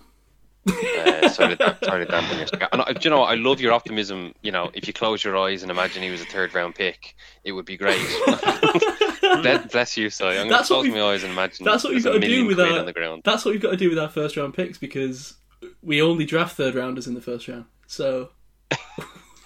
To tell you a quick story, when a friend of mine were watching the draft when we picked Edmonds, my friend decided to record my reaction to whoever we were picking in the 1st round. It wasn't pleasant. I might tweet the photo out still from the video. Should face a shock. But you're right. So fair play to him in a year that showed the Steelers weren't 100% certain on whether or not to keep him. I think he has had an all right year. I don't think he's been the liability he was before. I think his tackling's improved a lot as well. So many fluff missed tackles over the last few years. Again, I would probably be content in re-signing him. I've no idea what value you'd put on someone like Terrell Edmonds. Because obviously we want to be re-signing Minka as well, so we're now offering 2 contracts to 2 starting safeties, one of which is substantially more talented than the other. It's a difficult one. It's gonna be difficult what they end up doing on him. But he's had a good season. I will give him credit there. You killed me, Mike, because I totally forgot that he was a free agent. He slipped. I was like, you've got Edmonds. I feel like he's a guy who might attract a bit of interest. If there's a team out there that's in need of a strong safety or something, I feel like he's the kind of guy you could maybe get slightly cheaper than some other options, and then he'll do a job. Do you know what I mean? I don't know. I think he might get picked up. I'm a bit worried about that now. I mean, Tomlin didn't exactly give him a shining review, did he? Did you watch his end of year? Yeah, didn't he? That's where I got that thing about him not missing a game. He just said his best ability is his availability. Which is like your boss saying, "Well, he shows up." Yeah, and it doesn't feel great, does it? Because he turns up every day. He doesn't really do much, but he turns up, and I mean, he's not just a guy who turns up. He does, he is that strong safety sort of role, but I don't know. I'm not sure I agree with that. Agree with you that there's a lot of need for a strong safety sort of guy out there in the league. I think you could probably get him for a decent price tag. I think, but how much does his first round draft stock affect things? I'm not an expert in the sort of capology sort of things, What, in the old compensatory pick formula? That's a good question, because I suppose if we let him go, he was a former first round pick who's played a lot of games for us. Maybe actually it would be beneficial in terms of that. But I'm no expert on I can't even say the word, Dave, so I wouldn't. Compensate. I wouldn't come to me for my expertise on that. Yeah, that's a good point actually. Tweet us if you know. Yeah, that's the kind of thing that Alex Kozora tweets out every so often. I go, right, there you go. I don't know how you knew that. I don't know where he's got that information I love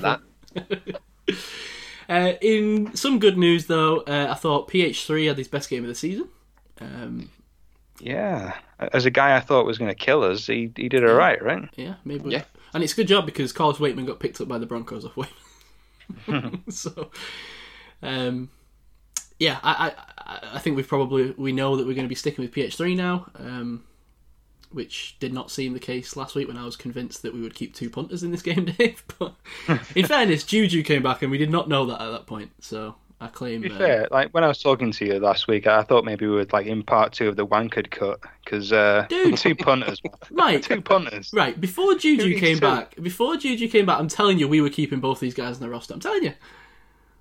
I don't know. I think I'd be surprised if anyone else heard the news that Juju was going to come back and playing, and their first response was, "Well, that's Presley Harvin's job saved. Then happy days." I don't think people put those two dichotomies together. But bless you, Si. Bless you. Were you keeping 2 punters, Mike? I don't think you were. I don't think you would have been, right? Absolutely not. This team kept 2 punters for like 3 weeks. Right, it was not out of the realm of possibility. I think that's it. I want to shout out Killebrew, who we don't talk about because he doesn't really play on defense, but he's had a nice season as well as a free agent pickup on special teams, and he had a really nice tackle at the end of the first half on a kick return in this one as well. He's been a great special team. He's had a couple of punt blocks as well, right? So I don't know. Shout out to him. I feel like he doesn't get a lot of love on a nice special team season. Hopefully he sticks around. I assume so. I don't know what his contract details are, but he's also a free agent. Of course he is. Yeah. I doubt the market for Killebrew is going to be huge. So yeah, we'll see. But no, I mean, I agree. I'd be quite intent keeping him up. Yeah. Right, that's the game. That's it. No more games now. No more. We can. Off season begins. You can all take a break now. But not too much of a break because we've got news to talk about.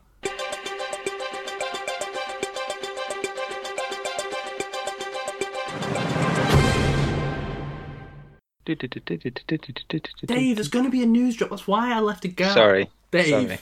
Sorry. I am the sound drop guy now. When Gav gets back, I'm the captain now. I didn't acapella. Okay, you mentioned it off the top. The coordinator talk. Based off Tomlin's end of year presser, we'll start with Keith Butler, who looks like he is retiring, as has been the speculation of late. It's assumed his replacement would come from in-house in the form of Terrell Austin. Currently works with the secondary and he's in Tomlin's ear on game days, helping with decision making. He's a previous DC of the Lions and the Bengals. Now, from the desk of the head of international development and scorekeeping for this podcast, Ket, he sent over these stats on Austin, which didn't seem particularly positive, but I'll read them out for you. And he sent this in, and it looks like Ket's here has made a Word doc. I mean, he might have just copied this from somewhere, I'm not sure. I'm sure he'll let me know. But it looks like he's made a Word document, so I appreciate the effort being put in here from the head of international development and scorekeeping. In 2014, he was the defensive coordinator of the Lions, and they were 5th in points per play and 4th in yards per play. In 2015, so that was his good season. It's all downhill from there. In 2015, with the Lions, 25th in points per play. I'm assuming points per play is meaning like points per game. I assume so. Let's get some clarity on that from the head of international development and scorekeeping. That we need to work on these Word documents, Ket. Step it up, man. 25th in points and 24th in yards in 2015, then 19th in points, 26th in yards in 2016, 21st in points, 24th in yards in 2017. So not a great deal of improvement over those 3 years for the Lions.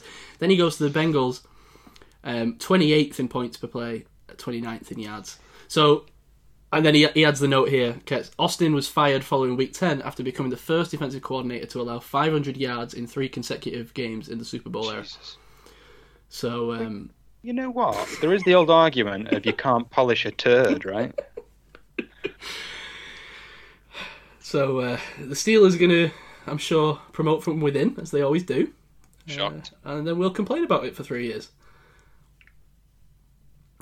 Yeah, I don't know. I don't know if anyone's going to have any real thoughts on this. I didn't know a great deal about him before I got handed this top secret piece of material that it seems like the Steelers are trying to hide. But yeah, this is like the Zapruder film that, you know, we've got this sent over from our top secret entity, and yeah, now all of a sudden I've leached any enjoyment. I assume Rich would have been quite excited about the demise of Keith Butler. Well, not the demise; he's retiring, but. You know, he's not been his biggest fan over the years, or talking about him on this podcast. So I thought Rich might have something to say about this. Maybe we'll get his thoughts on it next week. But I don't know. From the sounds of the Tomlin interview, it sounded like Tomlin throws out a lot of jargon, right? A lot of Tomlinisms. Oh, I've got this. I've got some coming. And what was the one from the start of this game when they cut their eyelids off? Yeah. Bloody hell, man. Jesus Christ. In the list of Tomlinisms, that's near the bottom. I don't like that one. That's a bit creepy, that one. But no, he was saying about how they don't necessarily primarily look from promoting from within. That they want the guy who's best at the best at the role. You know, which is, I suppose, anyone could say that, right? But it feels like the Steelers don't do that. Even though he's saying it, I don't think they're the kind of organisation that do look outside. They look inside first, you know. Mm. So if you think about a bunch of coordinators, we went from Dick LeBeau to Keith Butler to, let's say we go with Austin. So there's a load of internals. Canada was brought in for a year before getting the OC job. Mm-hmm. Chris Morgan, presumably he's going to take over Clem's job as the O-lineman coach. So to turn around and say the Steelers won't just necessarily look from within and will look externally is bollocks. Yeah, that's exactly what they'll do because it's par for the course, unfortunately. I would like us to investigate a little bit more because the problem is, are we just going to be dealing with the same stale play calling that we have done previously because it's maybe all that Austin knows working under Butler? I don't know, but I'd imagine there's a fair few more creative defensive coordinators, shall we say, available out there. I think this team, and this maybe speaks to a larger issue than just the coordinators, but this team is so great, right, in the long term because it values continuity, right? And I think that's a big thing when it comes to these hires, is that they like the idea that they're getting a guy from within who's loyal to the team. Is not a guy who, you know, think about like Dan Quinn. He's come in and done a great job after being fired as coach of the Falcons. And now he's going to go away and become head coach again after 2 years. I feel like that's the kind of thing that the Steelers don't want to do. They want a guy who's going to come in, and, you know, if they leave, it's because they've done such a fantastic job as the coordinator for the Steelers. But they've probably done that for a long time at that point because they were relatively unknown before that. I think in the league like we've got today in 2022, I think you need a bit of a mix of those philosophies. It's a win now league team. Like, look at Tampa Bay. They won the Super Bowl. They went from 0 to hero because they got rid of Jameis Winston, went and got Tom Brady, and you know, all that came with that. And all of a sudden they win the Super Bowl, and who knows, maybe they'll win a second one this year. You know, and I'm not saying that one of those approaches is more valid than the other. I think what the Steelers do is actually the better thing to do in the long term, and it's the reason that they've been consistently valid and they've not been like the Bungles for 31 years not winning a playoff game. But I do think sometimes there needs to be a little bit of investigation and opening themselves up to doing things that they're maybe not comfortable with or things that they've not been used to doing. Does that make sense? It just feels like we just need to be able to get out of our comfort zone a little bit. And at least investigate this. I mean, everyone's like, oh, let's get Brian Flores. That's not going to happen. I think he's going to get a head coaching job somewhere. But let's go out there and take a look at least at some of the sexy names on the market and see who might be willing to come to Pittsburgh. This is a big football town. People would love this job. Definitely. And you know, you're hiring at a DC to say, oh, just to let you know, you've got presumed defensive player of the year TJ Watt, you've got Cam Hayward, and you've got Minka Fitzpatrick. You know, you're not exactly stuck with nobodies. I can't remember, it might have been Rich or Gav many weeks ago made this point that every offseason you never hear about a Steelers coordinator being pushed for a head coaching job. Yeah. The only one was Mike Munchak of any coach who was pushed for a sort of promotion. And actually he didn't get a promotion, did he? He moved over to be an O-line coach at Denver as well, so it wasn't a promotion per se. It was a sideways move. You never see that. And I mean, if I was an organization, I'd probably sit and wonder, well, hold on a minute, are we missing a trick here? Yeah. And I get the point you say, so we don't want someone to bring someone in and then they get fired, but then they get hired right away and then they move somewhere else. I get we probably don't want to do that because that's probably built into the Steelers' DNA. Let's be brutally honest about that continuity. You know, 3 head coaches since 1969 or whatever it is. You know, continuity is key. But I agree with you. We need to investigate the other side of the coin. Yeah. And not just totally disregard it and say, no, internal promotion, we'll bring someone else in and then we'll sort of go from there. There's got to be more out there that we can at least ask the question. A little bit of window shopping, a little bit of flirting, guys, come on. Yeah, kick the tyres a little bit. Absolutely. I just worry that the philosophy of this Steelers team now, and again, this is on a grander scale than just the conversation about the coordinators, but the philosophy of this team right now, it scares me that in today's NFL, it's designed to go 9-8. And lose in the wildcard round of the playoffs. Do you know what I mean? They're good enough to be valid, but they're not good enough to beat the Chiefs, or beat the Chiefs. You know, or you know the Bills, or whoever you want to say is an explosive team on offense or defense. It just feels like we're positioned to be good enough, and pick 20th in the draft every year, or 18th to 25th. You know. It worries me a little bit, and we're starting to see it now because we've now not, like I say, the Bengals were telling us we've now got the longest playoff win drought in the AFC North. So the clock, I think, don't get me wrong, we're nowhere near at doomsday, but the clock has started ticking. I'm being super negative, and I'm not trying to be because I love Tomlin and this organisation and the continuity of it all. I just think, like I say, we need to investigate alternative ways of doing things in certain situations. I think this is an example of it. So. Yeah, I think that's an interesting conversation for the off-season, to be honest, on a grander scale. Just the philosophical approach to managing a football team. Anyway. Please try and say philosophical compensatory picks. The philosophical side of the compensatory picks. Nailed it. Okay, on the other side of the coordinator coin, everyone's favourite offensive genius, Matt Canada, will be staying. However, Tomlin acknowledged that the offense took a step back this year, but said he believes in what Canada can do, and put more of the blame on the players and the execution than Canada himself. Tomlin said he brings things to the table that are attractive, which I like as a quote. I don't know what things they are. I wish he'd expanded on that. And I like this one, Dave. This is what I was referencing before. This is one of my favourites. Someone asked Tomlin if Matt Canada had to hold back some of his offence as the season went on because of personnel. And Tomlin said, when you've got red paint, you've got to paint the barn red. That's an old quote. That's from like 3 seasons ago. Is it really? No. That's one of my favourite Tomlinisms. He said it today. He said it in this press conference, though. So maybe he's brought that way. He's brought the barn quote out. He's wheeled that back out. Yeah, I like that one though. So yeah, I don't know. I think we kind of spoke about this at the top, Mike, and your thoughts on bringing Matt Canada back and the thoughts of having him with a mobile QB. I think we'll just have to wait and see how that progresses, won't we? And hopefully we see this team kind of embrace the Matt Canada philosophy, which I don't think we ever really did this season. You know, it wasn't the revelation that we were speaking about in the off season, right, Dave? Yeah, I mean it's I bet if you listen back to those pre-season episodes of, things you're looking forward to, we can't wait for the Matt Canada offense. Here it is. What do you think? There's an underwhelming reveal for you. It's like that Scooby-Doo meme where they've just ripped off his face and it's just Fitchner underneath. Yeah, it is pretty much. That's how it feels right now. Anyway, it feels like 2 Derek Watt handoffs in as your big trick plays.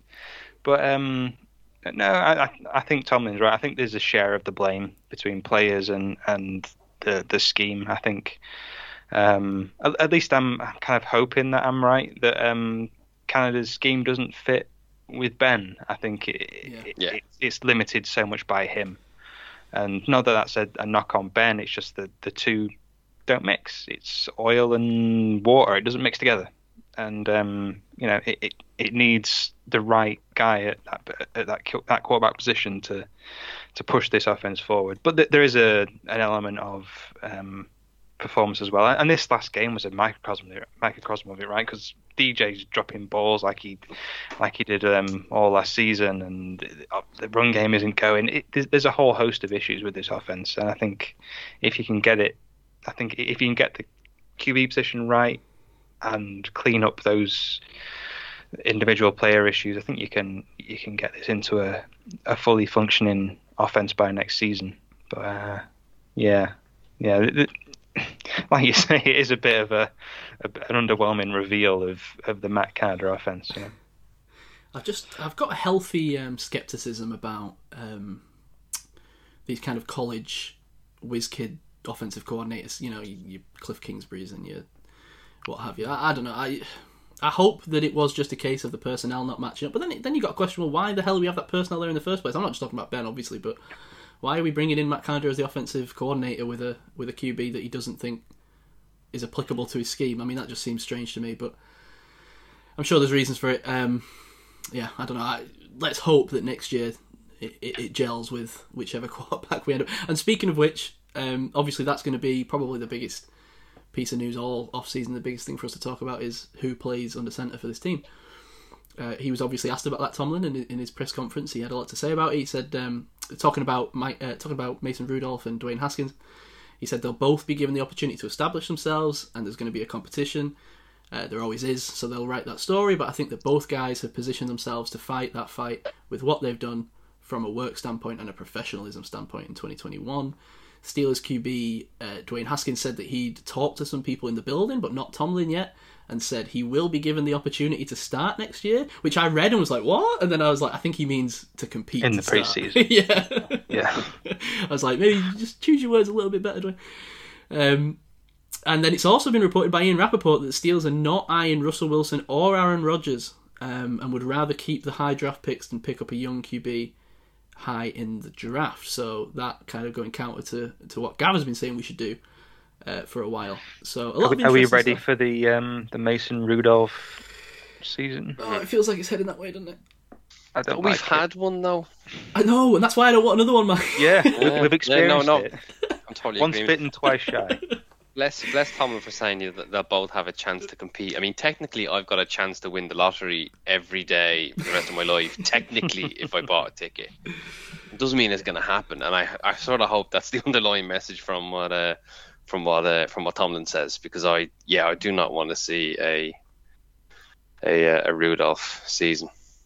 Did you see there was a bit of a, I don't know if you can class it as a news report, but in the sort of Rudolph after season interview, that he was saying that he feels he can lead the locker room, like he felt he was stepping on Ben's toes a little bit, which I suppose is true. But at the same time, if you can't establish yourself, with a rapport with a team, but maybe he has. Maybe I'm being a bit too hard on the guy, but he didn't feel like in that Mason Rudolph season that he'd established any real rapport with the team, with receivers and things. He didn't feel that way. So if you can't do that, then what are you going to do once Ben's gone? It doesn't make a whole lot of difference to me. This is a very unfair criticism because it probably has nothing to do with his ability on the field. But just think about how unlikable you have to be to almost be murdered on the field by with your own helmet by a Browns player, and then still not have the team rooting for you. Like, you know what I mean? Like, it feels insane to me that happened, and people are still like, kind of don't want Mason Rudolph around. Like, I don't know. Imagine if he'd done that to Duck Hodges. Duck Hodges would have like a Hall of Fame bust.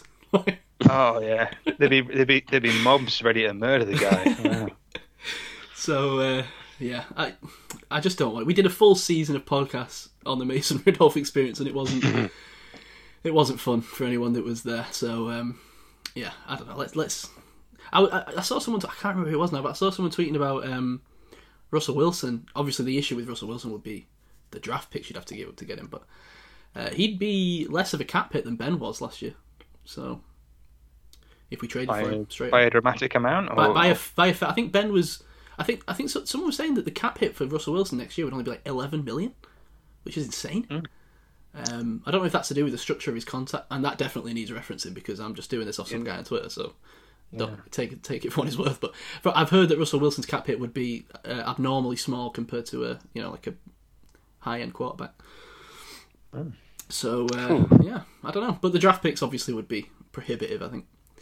And it's not a Steelers move. We were just talking about, the Steelers being too conservative. And that's why I've always been a bit suspect about the Aaron Rodgers thing. I think the Aaron Rodgers thing was possible because it would take Aaron Rodgers wanting to come here, And if he decided, and he's kind of teased that, right, with the podcast that he's done, and and the winking at Tomlin on the sideline and stuff. So I get where all that's come from, but I just don't see this team going out and going crazy for a high end quarterback. Who I want, Minshew, Gardner Minshew. Let's go. I want a season of Fitzmagic, please. You've been big on this.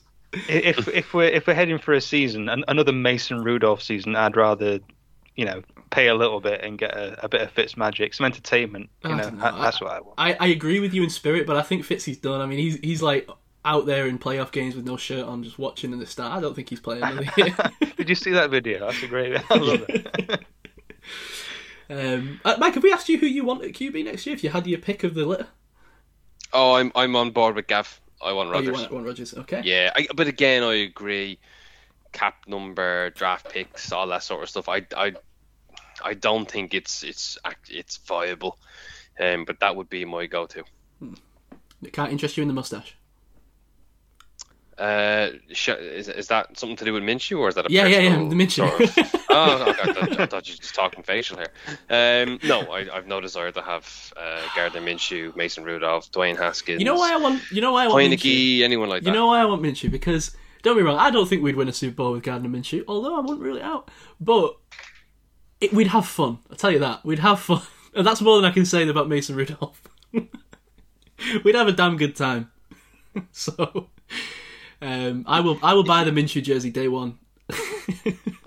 What sport fandom do you want to have a good time? No, you should be full of optimism and then come crashing down. That's how that's how sports fandom works. That has been my experience throughout my entire life of sports. So I've never known anything different. I thought about this, I was thinking if the Steelers, because obviously I wasn't even around when the Steelers last won a Super Bowl. So, how old are you? No, I mean I was alive, but I wasn't. I was going to say, you were a child? I'm just three children in a trench coat, and I've been masquerading this whole time. And I don't really know why, because you can't even see me, we don't talk on video, but... Are you Shazam? What? Excuse me? What? Have you seen the movie Shazam? Oh! I thought you meant the app. I'm talking movies to the movie guy, right? I totally dropped the ball on that. That was a good movie, I like that movie. Yeah. It's a good movie. Yeah. For anyone that hasn't seen it, it's about a kid who becomes a man when what does he do? I can't remember now. He gets Shazammed. There's a wizard involved. I forget. There's magic involved. Yeah. He becomes a grown-up. David Proudy, you referenced the movie and I dropped the ball on that. I apologise. That's one to me. Couple smaller bits of news. Tyson Alualu says he has no intention of retiring despite his age, 35. And he is under contract for another year. So we may see him back on that D-line after all. So who knows? Maybe we'll see that D-line with Hayward, Tuitt, and Alualu back together for one more season. Speaking of injuries, Tomlin confirmed that there are no major surgeries planned for any Steelers player this offseason, so we enter the offseason very healthy. That's nice. And then I've included this one especially for Dave. Rico Bussey was signed to a futures contract, so one for you there, Dave. Get your Bussey on. I'll pull the breast inspector T-shirt out again. Rico Bussey, jeez, that's a name, right? Isn't Bussey like isn't that like a kink thing? I don't know if it's a kink thing. I think if there's children in the car, cover their ears. I think it might mean back pussy. Maybe that's where I've heard it. Wow, this is worse. UK Steelers podcast, Electric Blue. This is This is worse when I asked if it was okay to say what. I don't know if that's worse. I don't know if that is worse. The jury's out. Google asked first. Okay, as long as Google doesn't make an advert asking what bussy means. Right, let's start rolling. Let's get to some playoff picks. We can talk very briefly about these games if you want. Oh, we don't have to. I don't care. Titans Bengals is the first one. I'll tell you which way I want this to go. I will. Do you know what? The problem is that I actually believe the Bengals will win this game, and it saddens me. I think the Titans are the kind of team that could have done with playing in the wild card round. I think, although Henry's coming back, right? He's good to go. He came out today and said we'll see about his probability of playing on Saturday. So yeah, it's not even certain. I'm not 100% sure. I'm going to pick the Bengals on this one. I'll keep note as well. I know that it's my job to keep note. Mike, don't think it hasn't been noted that you haven't been submitting picks all season. It has been noted, and it's been submitted to our head of international development and scorekeeping.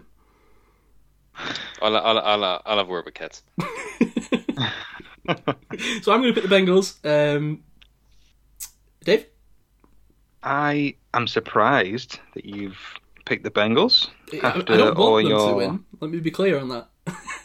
after all your downbeating of their fans. I want them to shut up now, so I'm taking the Titans. Taking the Titans. Okay. Who are you going for, Mike? Yeah, I can see the Bengals winning it. They're not bookies' favourite. I think they're. You can get them at plus 3.5, so I'll be tempted to put a few quid on that. Yeah, Bengals for the win. Bengals are plus 3.5.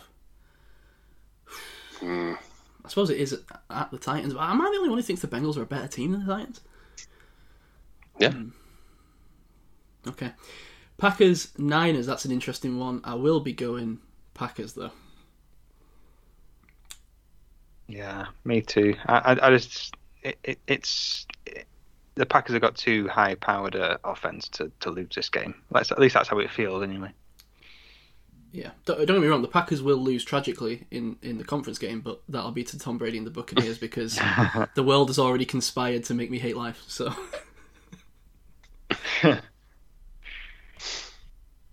yeah, likewise, Green Bay. Packers. Okay. Then we got the Bucs and the Rams. As I've just said, there's no way that Tom Brady will ever let me rest. So I'll go Bucs. You know, I got my wish when I asked for the Patriots not to win. Do you think I'll get my wish if I ask for the Bucs not to win as well? Is that too much? That would be nice. Is that too much to ask the universe for? If you can wish cast that. I'm going to write, that Ask the Universe thing where you write a little note and put it in a drawer? I'm going to do that for the Bucs. I want the Rams to win this. I'm taking the Rams. Nice. Okay, Mike? I think one of the biggest issues Tampa Bay are going to have is Tristan Wirfs isn't 100%. Also, their centre, I don't think, practiced today either.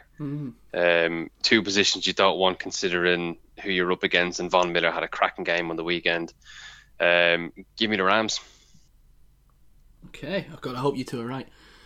I can't get past the fact that the world punishes me every time. Do you know, I thought the Patriots Bucs was the matchup that I really didn't want to see, that I thought was destined, but now I've realised that it's actually the Bengals, the Bucs. That is how I will be punished this year. And then lastly, the Chiefs and the Bills. This is an interesting game. I mean, I would have bet my house on the Chiefs before I watched that Bills game, and then the Bills demolished the Patriots. That was like a perfect game, right? If you wanna say what you want to happen in a game, that is the perfect game. Man, apart from the kicker who couldn't apparently hit a barn door that day, but man, that was a perfect game for that offense. Yeah, give me the Bills, please, every day. Okay. What do you reckon, Mike? Are you sold on the Bills? You can't help but be impressed. Wasn't it 7 drives, 7 touchdowns? Yep. No field goals, no punts, no turnover. Yeah. Touchdown. That's better than 7 punts, right? In the first quarter. Absolutely. Fair play to them, but I will take Kansas. Being at home is a big factor. Yep, I'm also going to take the Chiefs. I need the Bills to prove it to me against the Chiefs before I'm going to start fully believing in them. I think the Patriots were ready for a hiding, to be honest. I think they had that stretch where they were awesome, and I was convinced they were going to the Super Bowl, and then they got hit with some major injuries and fell off a little bit right at the end of the season at the wrong time. And I think they were ready for a hiding, so I think this is going to be a tougher matchup now against the Chiefs. So yeah, I'm going to go Chiefs. Now, in fairness, it's my fault that Rich isn't on this show because I didn't tell him when we were doing it. But I did ask him to send over his picks, which he said he would, and he hasn't yet done, so I cannot inform you what they are. Equally, I can't tell you what Gav's are, again, because I don't know. Nobody talks to me. No one tells me anything, Dave. You're sacked. I don't know what's going on. But I'm sure Gav will honestly report back to us on those at some stage, and that's when we'll find out that me and you are at the bottom of the standings, probably, and Gav's run away with it for some reason. Yeah, probably. And those things. I know I've screwed myself in by pick. What was it? I picked the Lions. What was I doing, man? What was I doing? I think I coaxed you into that. I think I was drunk or something. Man, why would I do that? Oh, man. So that's the playoffs. Just quickly before we go to our final resting place, I got to ask you while you're here, Mike, and we're going to get more onto this in the weeks to come. How far are you in the draft? You started? Where are you up to?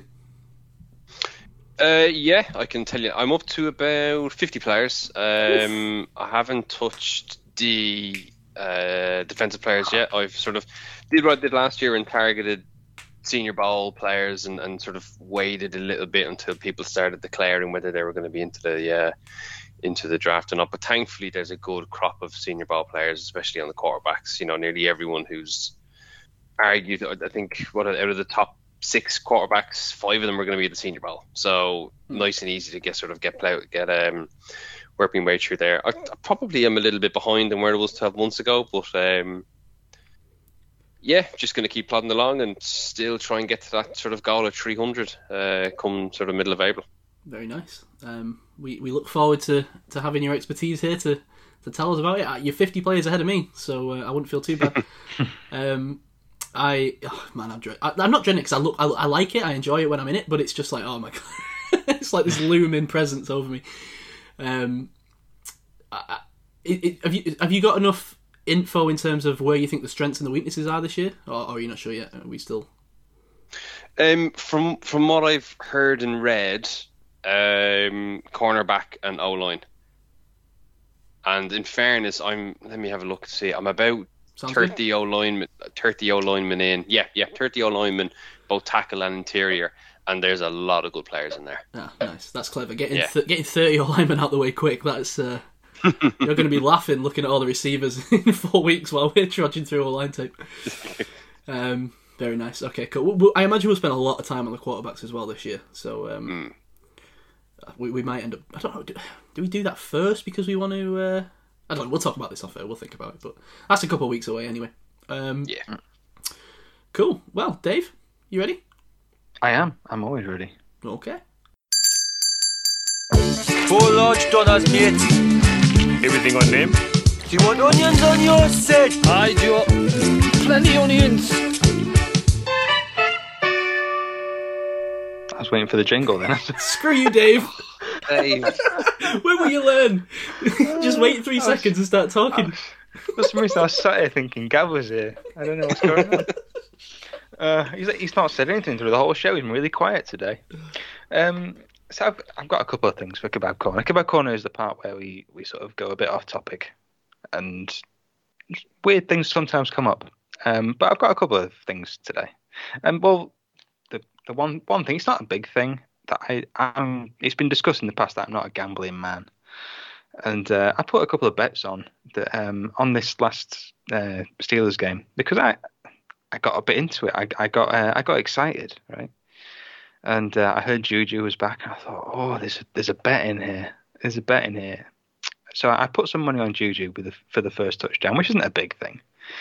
And that's, as you do when you put a deposit into your online gambling website whatever your preferred one is. I started going through all the sort of bets that were there, and I saw one for DJ to score the first touchdown and the last touchdown. It was 100 to 1. I was like, I like that bet.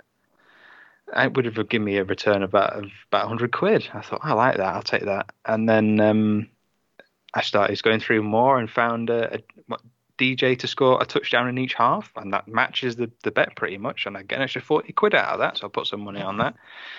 And the Steelers shit the bed, so none of those bets came in. So basically, should I give up on gambling? Am I jinxing this team with my gambling? Mike's your man to talk to. Yeah, I mean, Mike, famous gambler, forced me to introduce a betting page when we started the Discord. There you go. Absolute gambling hound. So I imagine that you have some takes here, Mike. Yeah, absolutely. What are you doing? I need some advice on my gambling habits. I need to be reined in, I think. I don't know if I'm going with my heart rather than my head too much. Probably. I can answer that one for you very quickly on the DJ 2 touchdowns either half sort of thing. Do you know what? I tend to avoid betting involving the teams I'm rooting for. Yeah. Because if my team loses and my bet doesn't come in, I'm twice as pissed off. If my team loses and my bet comes in, I'm sort of happy a little bit, even though my team has lost, and then I'll look back and go, oh, that was crap. And then on the other side, same thing. If the team win but my bet doesn't come in, then it's a bit anticlimactic a wee bit. So I tend to avoid placing bets involving teams that I'm supporting, just so I don't have to feel any.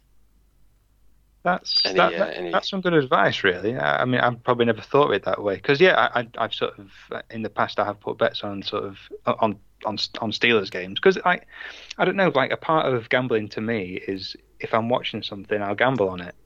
Sort of it adds to the enjoyment, you know. And like you're right that if it doesn't come in and you lose at the same time, it just you're doubly pissed off. So yeah, maybe you're right there. Really, maybe I should think things from your perspective. Maybe, you know what? Maybe I should message you before I put a bet on. Maybe I should send you a little message like, am I being stupid with this? Am I going with my heart rather than my head too much? So yeah, prepare for that, Mike, in the coming season. No, not a problem at all. So you probably have strong opinions on this after your catastrophe during the draft last year. Well, listen, the world conspires against me every day that I exist, so this is no surprise. We're in the worst timeline for you, right? Oh, 100%. And do you know what bothers me about this? If people that listen to the show probably remember this. I always bet big on the draft. I have done for a very long time, since... well, not very long time, but going back to the Jameis Winston Mariota draft, I would put a ridiculous percentage of my overall income on the draft, because I was convinced, and quite rightly, every year until this last year, that this was the best time to beat the bookies, because it's not a game, right? It's there's less randomness involved. It felt like, and obviously the draft can be random. We're not in the offices. We don't know what's going on, but it feels like if you kind of take your time and you know what you're talking about, you can edge the bookies a bit on this. And I'd always worked, and I'd only ever lost one bet, and I was betting quite a lot on this. And it was Corey Davis going before Mike Williams in 2017, and I think I lost £400 on that. But overall that year I was still up because I'd bet on other things, so I was fine with it, you know. And then this year I did spread the bets around a bit, so I didn't lose them all was good. But I'd put a very large sum, I can't remember exactly what it was, maybe Mike remembers, on JOK to be drafted in the first round. And I'll never forget, I think the day before the draft I was messaging Mike and he was like, well, that's cash, that's yeah, that's certain money, that's sure. And in fair to Mike, I'd already put the bet on, so I can't blame him, but it was very much like 100% certain the day before. We weren't even worried about it, right? Obviously some like thing leaks internal to the NFL teams that he's got some medical issue. I can't remember what it was now, right? And then it turned out to be nothing, but he fell down draft boards to the second round. And then what annoys me the most about it is that he winds up being like easily a first round caliber player in his rookie year, right? It almost feels like I should get the bet refunded, you know? I know. Let's see you argue your case to the bookmaker for that. It's like, I understand that he wasn't picked in the first round, but he should have been for these reasons. It's almost like if you'd bet on Laramie Tunsil to be first overall and then the gas mask video drop, right? It was like that level of thing. I'd have been so pissed about that if that had been me. So, you know, these are the problems with the draft. These things can and do happen. And I lost a fair chunk of change this last year, and it's kind of made me rethink the strategy. I think maybe I might even take the year off betting the draft this year, to be honest, and just see how I feel. Yeah, I don't know. I'm sure as the time gets closer and I'm more involved in it, I'll rethink that. But maybe even just at lower stakes, maybe like putting literally thousands of pounds that I probably don't have on things that I thought were certain. Let me ask you. You lost a significant amount of your income betting in the end of April on the NFL draft, and less than 4 months later, you moved in with your better half. Is there a correlation between the two actions? You also bought a futon. Chloe, I hope you're not listening. No, and Chloe was aware of this. I was very. Our finances are very separate, really, at this stage in our lives. So I'm kind of the opinion that like I will do as I wish. Like, don't you worry about it, as long as I can pay the rent. But I've always been like that, man. I mean, I lost. I tell you about the money that I lost when I was in the second year of uni on the Browns Bengals game. It's actually if I've not told you this, it's actually I'm sure I've probably said this before and listeners are like, I don't repeat this, but in the second year of uni, I woke up. No, sorry, I was drunk one night and I great start to a betting story, isn't it? Terrible. Terrible. This was in that period of uni where I wasn't working because I was just living off my student loan and I had enough to like get by. In fact, I actually had a fairly decent student loan because of my humble beginnings, you see. So humble brag. So yeah, no, I'm saying that to point out my lack of poshness that you always put on me, Dave. So it was a Bengals Browns game. It was obviously very late at night. It was halftime. I was pissed. I think the one of the two teams, I think the Bengals were winning by loads. They were like 16, 20 points up. And the spread at that point was like Bengals plus 16.5 or something, right? So I, stupidly, bet £1,600 pissed on Bengals plus 16.5, then fell asleep and then woke up to find that the Bengals had won by... I had lost this bet basically by half a point. Whatever the score. I mean, maybe if you go back to like whatever year it was, 2016, 2017, you can find out what game it was and figure it out, but I had lost this bet by half a point. The Bengals had still won comfortably, but the Browns had come within 16 points or whatever. And in a mass panic, I was like, oh no. I just spent like all my student loan on this bet because I was pissed, and I put £300 more on a hockey game and lost that too. So if this don't chase bad money with bad money is advice number one, Dave. You don't even watch hockey, right? Well, this is exactly it, Dave. That was purely a moment of like sober realization and panic more than it was of like any real forethought. But as a result, now what do you think of this? I then could not pay the rent, so Marv offered to lend me some money. I was like, no, I don't accept money off anyone. So I then went and got a job because I was still just at uni at that point, and that resulted in me working at B&Q again, which I had done when I was in college for a couple of years, and then I did do again for 3 more years. At which stage I worked basically full time for about 2.5 years while I was at uni. So I probably earned like 10, 15 times the amount of money I lost on that bet. Now I know I worked for that money, but it would never have been there, So also I met Chloe at this job, so. All's well that ends well, I guess. Life has a funny way of working itself out, right? Yeah, when you look at it that way. I mean, I'm constantly making absolutely awful decisions, but sometimes life finds a way to make them work out in the end. So anyway, all this is to say, Dave, if you do bet, just keep it at the £1 level. Actually, it's just if I bet, I don't bet much because I ain't got much to throw away, to be quite honest with you. But I sometimes look back on my bets and think, that was a dumb bet, man. It just feels, even though I'm not betting much, I look back at it and think, what was I thinking? But that's the way it is when it comes to sport, right? You can't predict it, and if you do, you're very lucky. I speaking of betting at uni, so me and my friends did that in our final year. We decided we were big into Cheltenham. Cheltenham races, and we decided. Oh, I thought you meant Cheltenham FC. Is that a team? I think it is. Anyway, carry on. Oh no! The Cheltenham Festival March time, and we decided that. I think I was signed up to one online bookie, and I said, you know what we should do? A lot of these bookies are doing promotional deals for new members and stuff like that. So what we decided to do was to join about 8 different bookmakers to avail of every single promotional free bet they were offering. And by not spending any money after those 72 hours, we came away with about 1,200 quid. Just from anything was free, and so we'll have that, and cancel the account right after, because to forgo any temptation or just the massive amount of emails they send you saying, "Oh, we've got a new bet coming up here for this." But apart from that, did you know what? I tend not to actually be. I bet for certain things. I will always put a lot of bets on for the Super Bowl. Yeah, but I do. Yeah. City stuff. The length of the national anthem is a given. Prop bets, love prop bets. The year the Giants won the Super Bowl for the second time against the Patriots, I used to always put a bet on safety being the first scoring play, and that was a Tom Brady. He threw it for intentional grounding in the end zone for a safety. Thank you, 40-1. Thank you very much. But it's stuff like that. I very, very rarely look at an NFL accumulator and go, I'll stick a bet on 5, 6, 7, 8 matches. I'll sort of focus it around Cheltenham or the draft or the Super Bowl. I do have one draft bet on already, which is thankfully the odds have collapsed since I put it on, so happy days. Just because it was a bit of a flyer. But that's where I'll sort of focus any bets I'll do. It's very much around an event itself rather than on an ad hoc Sunday morning sort of thing. I'll just put a few bets on. That's probably how I'd go about it. This is why you follow Mike and not me, Dave. Yeah, like I said, I'll probably end up messaging you at some point going, am I being stupid? And the answer will probably be yes.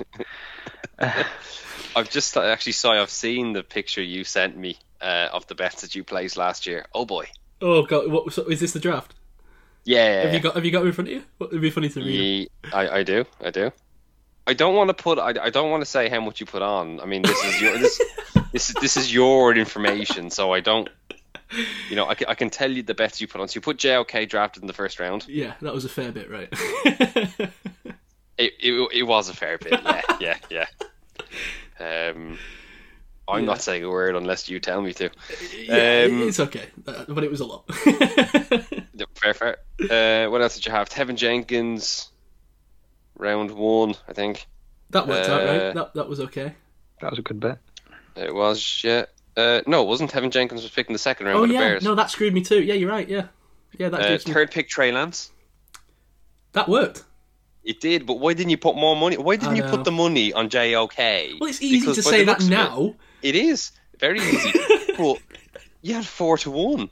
The JOK odds were less than evens. I know. Yeah, Dave, don't listen to Cy with No, right. Now, this is the thing, though, Dave, right? What? Penny Sewell to the Lions. Well, that was a great pick. That was like... what was the odds on that? 14-1? 12-1? Yeah, 12-1, yeah. So, they weren't all bad. But listen, Dave, the thing is, when I sent these to Mike, he said these were all sure bets. So, Oh, whoa. Oh, no, wait, I've just scrolled down to what I said. Quote, may as well start spending that JOK dollar. I told you. I'm so sorry, son. I didn't know, but that's the annoying thing about this sort of stuff, especially with the draft. We don't know. Yeah. All of a sudden, they had this massive. Was it a heart issue? It was a heart thing. Yeah, that turned out to be nothing. It was like a false test. Yeah. Which is insane. Like, I don't know. I just feel like there should be some recourse for this. I mean, don't get me wrong. I know you'll never get it with betting sites, right? But like, I don't know. That bet should have been voided. It was unfair. Oh dear. But it's frustrating actually, because that was the year where I actually felt like I hit some of the best bets. Like that Penny Sewell to the Lions pick was a really good one. Getting Trey Lance at the third pick was not. Yeah, I don't know. I feel like I was actually on the pulse more that year than I was, because even the JOK thing, the dude was a surefire first rounder, right? Yeah. So it's it's frustrating. This is how it works sometimes. Sometimes when you feel like you've got the best pulse on what's going on, you just get playing unlucky. So. Yeah, do you know you had another one here? Chase first wide receiver, Harris first running back, and Zach Wilson second quarterback. Yeah, Yeah, I think I put decent on that. That is tasty. Yeah, that was about 3-1 roughly. That's a tasty bet. Fair play to you. I tell you, actually, Dave, if I can give you some advice. When Si gives you a list of bets, look at the bets he's putting not a lot of money on, because history would dictate those are solid bets. It's the bets he puts substantially more or a bit more money on. Avoid those. If we can go on trends, that's probably the best way to go about it. So when you send all your bets to Mike, can you just send them to me and I'll bet on the ones that you put nothing on? I'll do that. Well, my uni mates, because they always used to like watching horror as the draft happened, because they were also concerned about my safety. I always send them my bets, and then they will usually put on like divided by 100 or 10, whatever I put on, just to follow along. And I think they still won money that year just because the odds had changed or something. Or I think maybe they'd put the money on the Penay Sewell thing so that they'd won money, but obviously they didn't lose as much on the JLK thing. So, yeah, very, very frustrating weekend that was. Kind of ruined the draft for me, in fact. Not surprised. In fact, I think if Tevin Jenkins had been taken the first round, I think I would have broke even. I think I just survived. I think so. Yeah. Look, you got decent odds there. But, I think the only bets we can start doing at the moment are who's going to be the number one pick. And I put money on Aidan Hutchinson at 15-1, and he's now about evens. So timed that one well. Just did that end of November. Who's Kayvon Thibodeau? I hear good things about him. He's the Oregon pass rusher. He's been number one favourite for most of the season, and then Aidan Hutchinson dominated against Ohio State, and they're interchangeable in terms of the odds are very, very similar. But Aidan Hutchinson was nowhere near before that game, and that's when I chucked a load of money on. He had a phenomenal game, and he's now he's about evens, right, give or take. So yeah, maybe we can do this actually. Obviously, shows are tight when we come to the draft because there's not many shows between the end of the season and the draft compared to how many positions there are. But if we've got the time, maybe we could do a little bit of a draft betting preview, hit some picks, and that you can ignore mine and listen to Mike's and probably make money. We'll bank that. I don't think I did even too well. The big win I hit was I went for Chase to the Bengals. No, I went Chase at 5, irrespective of who the team was. That's probably the only substantial one. Oh no, we were talking about this actually. So I think on day 3, I got the correct first special teamer, whoever that was. Was it Evan McPherson to the Bengals? I think it was. Bengals made me a lot of money last year. Happy days. Oh, I tell you, the other one that I missed was the first safety. It wasn't what's his name went to the Jags. It was someone else. Was it Javon Holland or Moehrig? So I bet on Moehrig, and Holland went one pick before Moehrig, and I think that was 125 quid alone. Oh Jesus!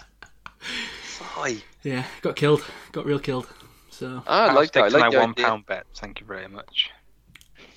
So you should. I put a £1 bet on the draft on the 18th of May. For Spencer Rattler to be the number one pick. He's not even in this draft. But that was only £1, so I don't have to sweat too much about that. Yeah, I put more than that on Dwayne The Rock Johnson to be the 2022 presidential victor. So, not 2022. When was the last one? Whatever, you know what I mean.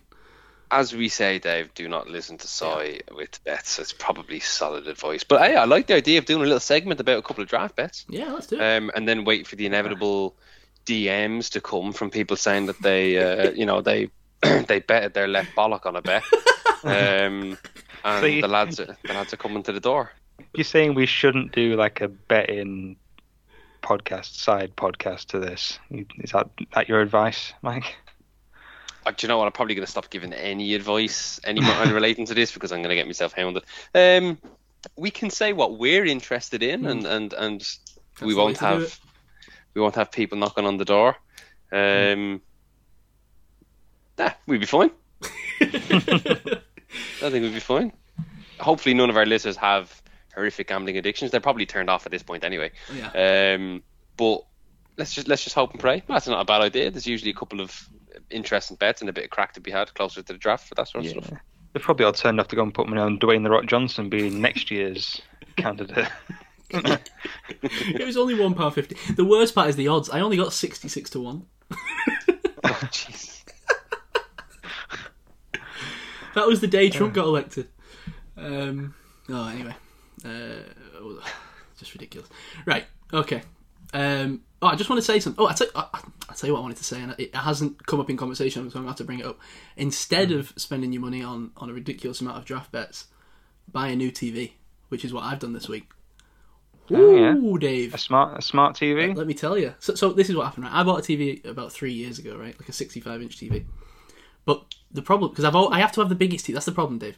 65-inch? It's never been about quality, Jeez. right? Traditionally with me. Because when I was in uni, I bought like a pretty cheap but big, like 50-inch TV, and that was back when 50 inches was huge, right? So then I got the 65-inch, and I always liked being the guy who had the huge TV because people would like come and hang out and we'd watch stuff. But then I've got this TV. I had this TV for the last few years, and it's decent. Like it's like a mid-range. But when we got like the new consoles and stuff that did like 120 frames per second and all this stuff, I wanted something that was like matching that, so I wasn't wasting the power of the games that I'm playing and stuff like that.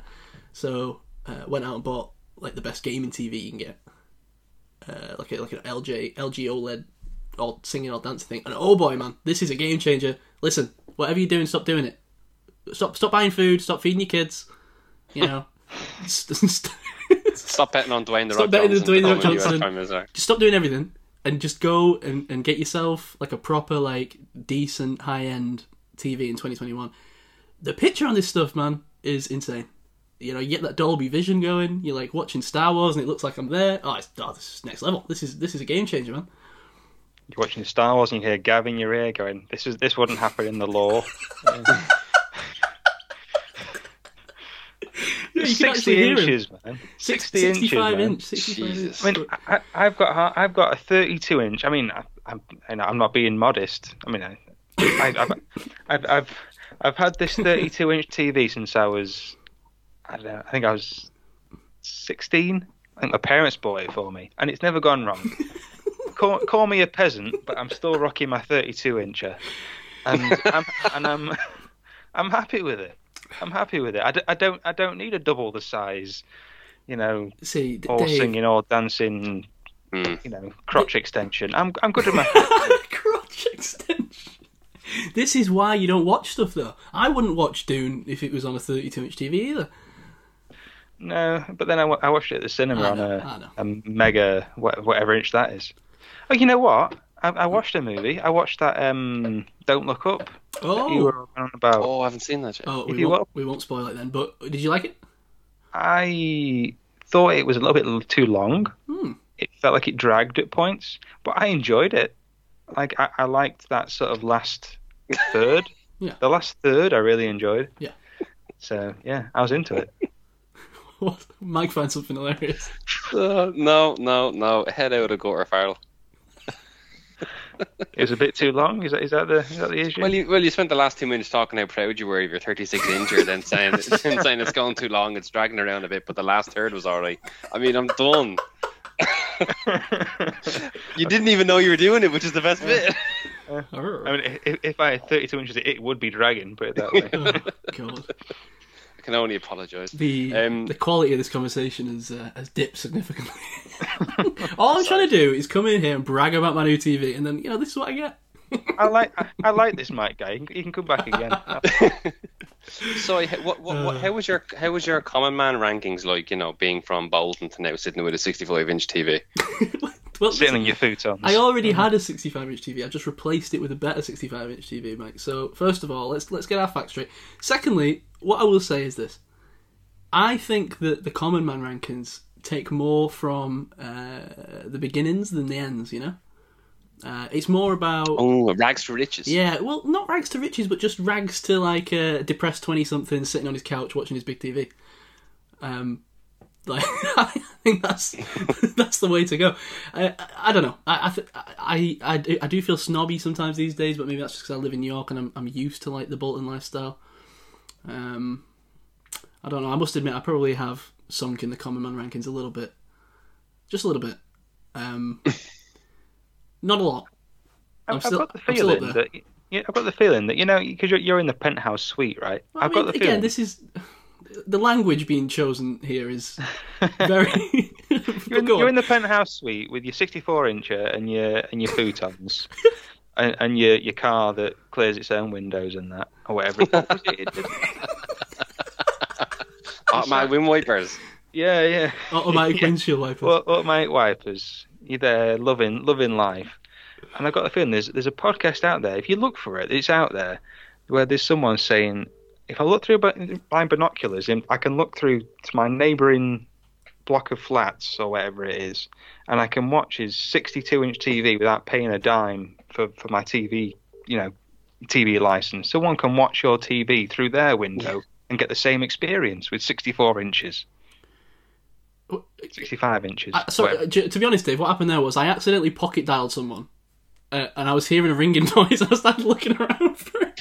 and then as I toned back into what you were saying, you were talking about someone watching my TV through my window. Basically, what I'm saying is someone can freeload from your TV because it's that big. But I mean, where from? I'm on, like you said yourself. I'm on the penthouse suite. How's anyone gonna? The neighbouring penthouse suite can watch your TV and experience it in the same way you do. I've got upward-facing windows. Nobody can see in. Very private apartment, Dave. It's needed for someone of my calibre, easily. Well, you know we did the whole quiz of how posh. What is it? What percentage posh twat are you? I think we need to redo the quiz. I think I found a different quiz. I think the thing is with me, I don't think I could ever be considered posh or even, I don't know what's below posh, just middle class, I guess, because just of the way I am. Like, I still act very what's the word? Slovenly, very I don't know, like a commoner. You know what I mean? I find that a bit where I live. There's a lot of well-spoken people around where I live, and they sort of look at me and might expect me to say something similar, and I turn around and go, "How are you?" And they look and go, "Jesus Christ!" Yeah, like spraying water at me like I'm a cat in the garden. How much is that due to racism with your accent now? Is that a thing around that way? Sorry, say that to me again. How much is that down to racism in your area? Down to your accent? Yeah, if you're probably not outside of a 20-mile radius, they probably think you're the most foreign thing since sliced bread sort of thing. It's in the area you live in, if you light a cigarette, there's some guy going, he holds fire in his hands. Oh dear. Probably. I must start smoking and test out that theory.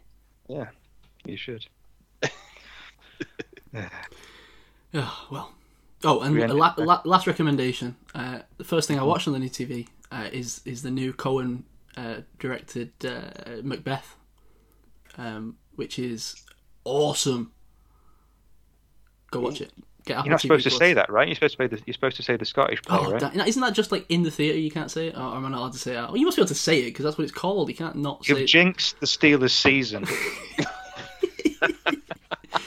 But if you're one of these people that is like me and Gavin Rich at the end of these shows, always talking about movies, go watch Macbeth. I mean, it might be in a quiet taste. It's like black and white and in like a 4:3 frame. So I mean, only do it if you like pretentious films. But it's very good.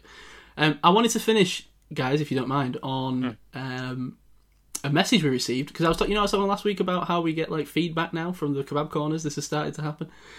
Okay. We got one message in. We're talking about the Sheffield Steelers.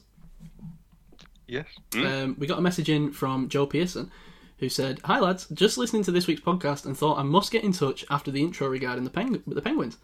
I'm from Manchester, and it was actually the Penguins that got me into American football. Being a Penguins fan, I finally got to visit Pittsburgh in March 2016 to watch a game, of course, and fell in love with the city as well as the hockey team. Returning from our trip, we continued to love everything black and gold, and we started following the Steelers that season. It's definitely tough following two sports this side of the pond, and I actually watch more Steelers games than I do Penguins games now. Just thought I'd give you a bit of feedback, because it's down to the Penguins that I'm actually listening to the podcast as often as I can. Keep up the great work, love listening when I get the chance." So a very nice message from Joe there, and it just shows what I was saying last week about, I wonder if there's people here that go the other way, that got into it through hockey and then are now Steelers fans, the way I was talking about the Penguins. So there's at least one listener out there who does. I'm sure there is, that people have gone all sorts of different ways with finding teams. But thanks for listening, Joe. Thanks for your message and everything. It's great. We love the messages. More of them, please. We want more. More messages. Shall I get Ketz on it? We can change his name to the head of international development, domestic. He's got enough titles. He's got enough titles now. Oh, okay. I think we've satisfied the title quotient of Ketz. Okay. Sorry, Ketz. Dave will find someone else. I tell you what, it's great hearing how fans over here, learning how they develop their fandom of their NFL team or NHL or whatever it might be through the most random affiliation or link and stuff like that. It's always, if you ever going to the games in Wembley, chatting to every other fans from every other teams, it's always great crack just sort of catching up on how they became fans and stuff like that. No, it's a great message. Yeah. So thank you, Joe, and thank you everyone for listening this season. If you only traditionally listen for the football, I imagine you've probably already turned off, so I should have started with this, but stick with us through the off season. I think the listenership dips a little bit in the off season usually, so there must be some people that dip out and then come back for the football. But stick with us. We'll do draft coverage up until April, the end of April, when the draft happens, and then as we enter the deep off season, we'll mix it up. We'll have some different fun topics. That's when I feel like this podcast enters its own. Dave, would you agree? That's when the all bowling ball team comes out. Right, yeah. That's when we start going into all. So we sort of discuss. I think last season we spent 3 episodes discussing what we should do before going into the draft. Right? We sort of it was a whole thing. It becomes a whole thing. Yeah. So stick around for that, and if not, we'll bid you adieu until next August, September, when you come back for the football, and we'll be happy to see you then. But until then, thank you very much for listening. We'll see you all next week with some roster reset stuff, roster review stuff, season review stuff. And see you later. Cheers, guys. Bye, guys. And in the absence of Rich, go Steelers.